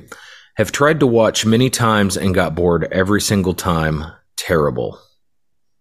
Well, his mom's a hoe. Ruth says, my phone updating was more exciting and interesting. Wow. I bet she's single. Yomigo says, the single most overrated piece of shit property in existence, and I will live and die by this fucking opinion. Hidden Forest ripoff. Or Hidden Fortress ripoff. In your mom's basement, dude. Right. Mr. Craig says, most unrealistic pile of garbage I've ever seen in my fucking life. Unrealistic. That's their complaint? Most unrealistic. I mean, never happened. Space opera, dude. All right. Now this one's kind of long, but I had to include it, so bear with me. Drip Desan says, I am in utter disbelief. 0 out of 10 movie, not even a film. Definitely not. I never knew that George Lucas could do this. How could he be a furry? It boggles the mind. Allow me to explain. Number 1, George Lucas created Chewbacca because he's a furry man, zoophile. Number 2, I am right. Number 3, Han Solo lives with a furry for many years. And Solo, a Star Wars story, says they shower together. Number 4, George not only added a furry creature to the movie, he also made one of the main characters a furry. Number 5, Wookiees are used as slave labor. Thus, George Lucas has fantasies about furries and slave fetishes. 0 out of 10, please boycott. What? Shitty reviews. Hence the shitty reviews. Just thinking about it, like why? All right. And so for episode 5, Empire Strikes Back, critics gave it 94%. Audience gave it 97%. Slightly higher. Princess Bleach says, shittiest series of all time. If a man ever tries to force you to watch this with him, run as far as you can. They will traumatize you. Literally, Star Wars to a lot of people. Sorry. Literally so boring. What's the plot? A bunch of man children with light up swords. Enough said. Wow, you missed a point. Oh my God. Julia says, fucking hate this movie. Only a fucking imbecile would watch this movie 15 times over the span of 2 months. Hell yeah. Proud imbecile. We're imbeciles. Fred says, I just think it's overrated. It's fine mostly. I hate Han Solo in this one, though. Fuck that guy. Wow. Garnfield says, I wanted to cry from fucking boredom, like Jesus Christ. And Yoda's just a little fucking idiot that is somehow smart, too. The effects were a bit better, but those AT-ATs looked like a fucking scene out of Wallace and Gromit. Oh, I love Wallace and Gromit. Fuck you. Does he need a lasagna? I think he does, Garnfield. All right, last but not least, episode 6, Return of the Jedi. Critics score 83%. Audience score 94%. Yeah. Derek, a redemption arc for the child murderer? Where is my Star Wars? This isn't my America. Don't forget, this man hates sand. This gets really fucking weird, so bear with me. It's already weird. I have a son, and we love football, and he lives in Arizona, in a federal prison surrounded by sand. He's seen 2 UFOs. That's 2 more than you, George. Have you ever been to space? Get back to your farm and make a real movie. Like Gone with the Wind. Ever heard of it? Or how about The Sandlot? Classic. But no, I'm sure Mr. Lucas and his conspirators don't want to remember the golden days. Has Darth Vader ever even played football? Get real, dirtbag. God loves football and God hates child murderers. So guess what? God hates Star Wars now, and he'll hate you if you like it. Hey, parents, what do you think will happen if your kid watches Star Wars? Well, I won't say it because I'm too much of a man, but I'll say this. It ain't good. So if you don't like Star Wars, your kid goes to jail is what I learned from that. That's right. That's That went NC's places I UFOs. was not expecting. Wow. Yeah. Thanks, Wow. Derek. Wow, I don't even know how Yeah, to wow. retort That that was one. insanely creative. Well, Focus on the insane. if you want creative, how's this? Liquado says, fuck this boring ass movie. Star Wars fans can suck a dick. Wow. Dark Lucas That's is funny because I'm going to your mom's house to get that done right now, too. Laquato. And then, like, sucking a dick is a bad thing. Crystal, this one's for you. Morbius sweep. I hate those little fucking annoying ass teddy bear cunts. Okay, that's fine. Wow, fuck you. I will punch you into space. Maddie Jenkins. No, please. Unnecessarily sexualize my feminist hero. Go right ahead. I'll wait for you. Aww. I'm down. I feel like that guy tucks his sack back and pulls the Buffalo Bill. Yeah, I'd fuck me. I'd fuck him hard. If I was wearing that Princess Leia outfit, I'd fuck me too. Hey, I could see him in the mirror like, goodbye, Jabba. Like I said, I saw Dave in that That's a outfit. good song. Well, I sense some role play in our future. Yeah, you get a bikini on. I'm Jabba. I like where you're going with this. I think it's time for plugs. Yeah, speaking of plugs, speaking of getting plugged. Candy, do your thing. Okay, so plugs. We are the House of Screams. We sometimes don't talk about horror movies, and that's totally fine. This is a horror business. We didn't point out the horror connections. If you don't know them and you're a horror fan or a Star Wars fan, then it's just all out there. Like there's Peter so Cushing. many. That would have been the whole episode. Rick Baker. Warwick Davis. The Rancor. Mark Hamill. Yeah. There's so many. So, but yeah, you can find us on Twitter at House_Screams. You can find us on Instagram at Candy Final Girl. I did not reach out for a comment on these films. I may do for the next round, but I just kind of wanted us to go in raw dog on this, just us. But I mean, to be fair, I mean, the overall consensus probably would have been positive versus. I feel like we reflected the true meaning of Christmas, or no, I'm sorry, Life Day. Well, I mean, I think the audience probably would have been more positive than I was, but this was really my first time as an adult really watching these, and I'm just going to spoiler alert here. I've seen Phantom Menace, but I haven't seen anything after that. Nothing. Nor should you. Oh, those. Well, Revenge of the Sith is the better of those three by far. Yeah. It is. Well, I'm going to have a hot take on that. Yeah, well, when we get to that, you're going to see virgin eyes on that. So Okay. Well, good. I remember the McDonald's cups. We like virgin sacrifice. Yeah, I had them too. Yeah. But yeah, we have a link tree. It's under my name. Link tree / Candy Final Girl. Because I probably the loudest person on this show. Do all of our social media. So you can reach out to us there. Yeah, and I'll quote Crystal, wherever you find candy, you can find me. Aww, I'm a trend. Yes, you are. Ooh, finger guns. I dig it. Candy shop first. Go ahead, Nico. Or Dave. No plugs over here. Just thanks for listening. Wherever you find Dave, you can find me, and we'll be at Days of the Dead Atlanta at the end of January. So if you see us, come up and say hey, if you know what we look like. And give Crystal an Ewok. Please. And a yogurt doll, please. Yeah, get her a yogurt doll. I really want the Please, yogurt. I'm just plain yogurt. I want the yogurt more than the Wicked. I will honestly say that. Wow. I may pee on you if you give me a yogurt. And you can find me on Instagram and Twitter at El Jefe del Horror. The boss. I'll be in Monstermania in March because I have to go see the Final Girls from Friday the 13th. Nice. I've never gotten to meet 2 out of the 4 of them, so I might be at the New Jersey Horror Con the week after because our favorite unhappy Camp Arawak's going to be there. Yeah, and it is the 40th anniversary of Sleepaway Camp this year. So, yeah, and Candy and I are still trying to put this other thing together because that has to happen because I can't do my other job anymore. I want to do that instead. So I'm not even gonna lie. You can edit this out or keep it. I don't give a shit. But I was in the office there yesterday. Like I had to go in, and I was just like, "Holy shit! I'm so much more better than.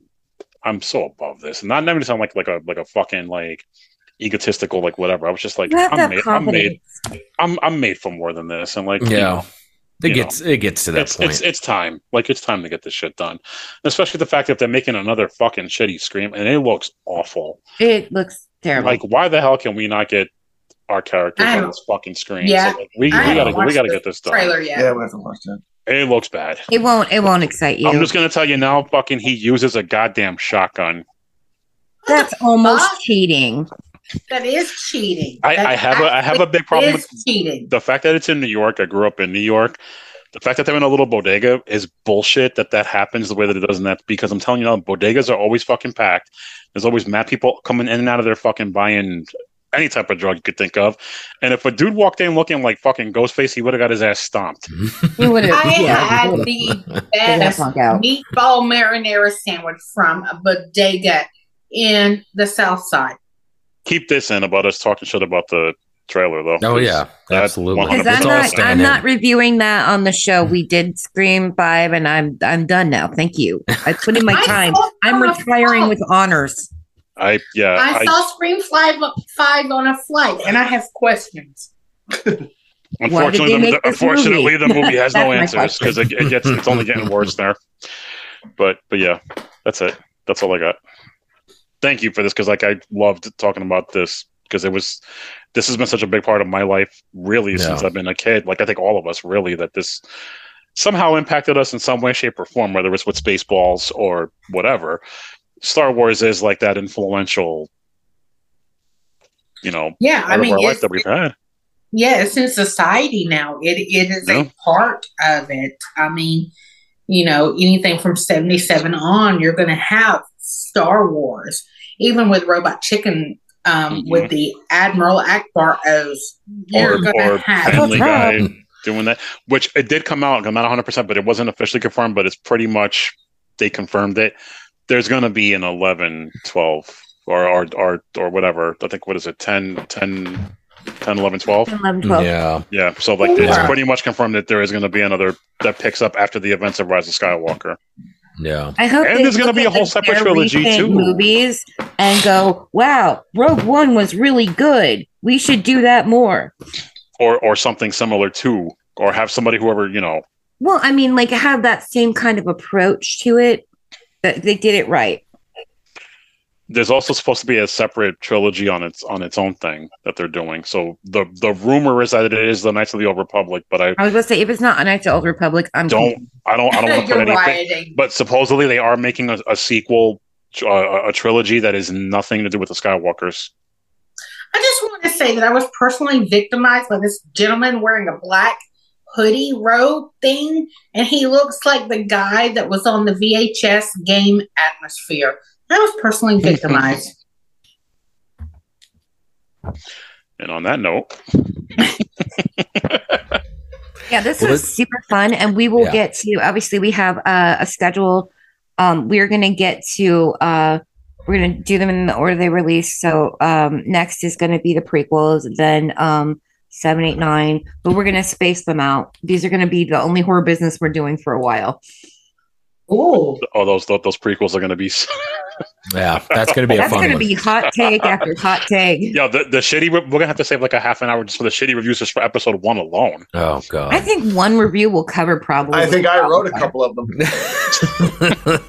I've got some new things to say, so I'm looking forward to that. Yeah, I can't wait to dive into those. I kind of knew going into this, kind of what the consensus on these 3 were going to be, but I cannot wait. This is the safest gamble. Yeah, I can't wait to dive in. Of the 3 trilogies, these are going to be. I mean, this is considered the holy trilogy. I mean, of any film series, really. But you're kind of safe here. But once we get out of here, it's going to be rough. Bite the pillow. Between the prequels and the sequels alone. But again, we're going into coming in hot next time. We're definitely going into the outer rim here, as they say in the Star Wars universe here, because now we're getting into the unknown regions. Oh yeah, like deep into Jakku, but that's not till like the sequels. But, but on that note, all right, guys. Well, thanks and Thank love you. Here tonight, guys. Love you. Love you guys. All right, Good take night, care, folks. guys. Good night. Bye.